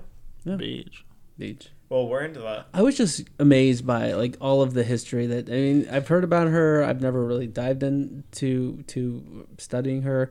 But all the close, especially where we live now, here when we recorded at the Ben Wynn Studios, she went to high school again a mile away from her. So presumably her family lived here, around here in this house. They did it. So you bought it from them. For all you C-SPAN junkies out there, just me. If you look up her memorial service, Ann Richards speaks at it, and it's, well, now I'm making this about Ann Richards, which I get told all the time, which I do. You love everything about Ann Richards. But Ann Richards and Bill Clinton, because Bill Clinton was the president, gave an in memoriam speech, and it was Ann Richards. I loved it. You got to watch it. I'm gonna have to watch it. No, for real. Yeah, watch absolutely. it. Okay, yeah. Right now, should we put it on right now? The. We're putting it on right now. All right, we're putting it on right now. We're gonna do it. All right. Well, thank you, girls. That was a fun Kiki, a long 2-hour and a half episode for two times. Wait, how long? Really 2.5? Yeah. So good No job. way. I'm sorry. Good job, ladies. We were opinionated. We were bottled up. So if you were listening, this is the post. I was going to say hurricane, winter storm. When does All those? right, well, I gotta go. when I does gotta have some... Texas and winter storm ever come into the? Never. Yeah, but here we are, 2021, live and recording again at the Benwin Studios. Thank you for listening to our podcast and kiking with us this week. A special thank you to the man who keeps our sound in check. That's Spencer. He's going to get this episode out in the next 15 minutes because that's when it's going to be midnight and that's when it's supposed to go out. Of course, you've got to find Chris on It's his me. podcast. Yeah. Chris, where can we find you? So I'm on 2 podcasts, actually. I'm on our Rupee podcast. We release a weekly podcast for reviewing RuPaul's Drag Race, or anything Drag Race, actually, that comes out during the year. We're on our Rupee podcast at gmail.com, our Rupee podcast on Instagram, and our Rupee. Roofie. Yeah, you want to have a good time.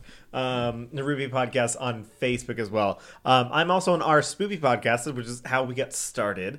Our Spoopy podcast talks about the scariest things in anything. We talk about whatever we want to talk about.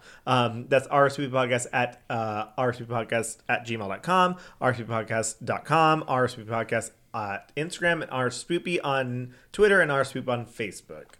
All right, and of course you can find her once a month doing the Whippersnapper segment, and Here I am. that was quite a Whippersnacker. Don't talk about JoJo. segment. We had some conversation about her, didn't we? Of course, you can hear all of our Liquor episodes. snacker, gross. You can visit our website, letstalkaboutgaystuff.com. Be sure to follow us on Facebook and Instagram at Let's Talk About Gay Stuff, and on Twitter at Talk Gay Stuff. Why do you want to follow our social media? Because you get a daily dose of LGBTQ Daily. and if you want to tell us what you think, just leave us a review. Press that 5-star button. All right, beep beep beep beep beep beep beep. 5 stars. And tell us what you think. If you want to do it, and because you're an introvert, you want to do it quietly. Oh, yes, I am. You could, We're you all could, quiet. you could send us an email to I'm an introvert. Tell I'm an us- introvert. Let's talk about gay stuff You're hurting my ear. at gmail.com. Go very attacked right now. All right, we're all part of the Listen Works Network, and we're I here. got mad. We're queer. Get used to it. Meow.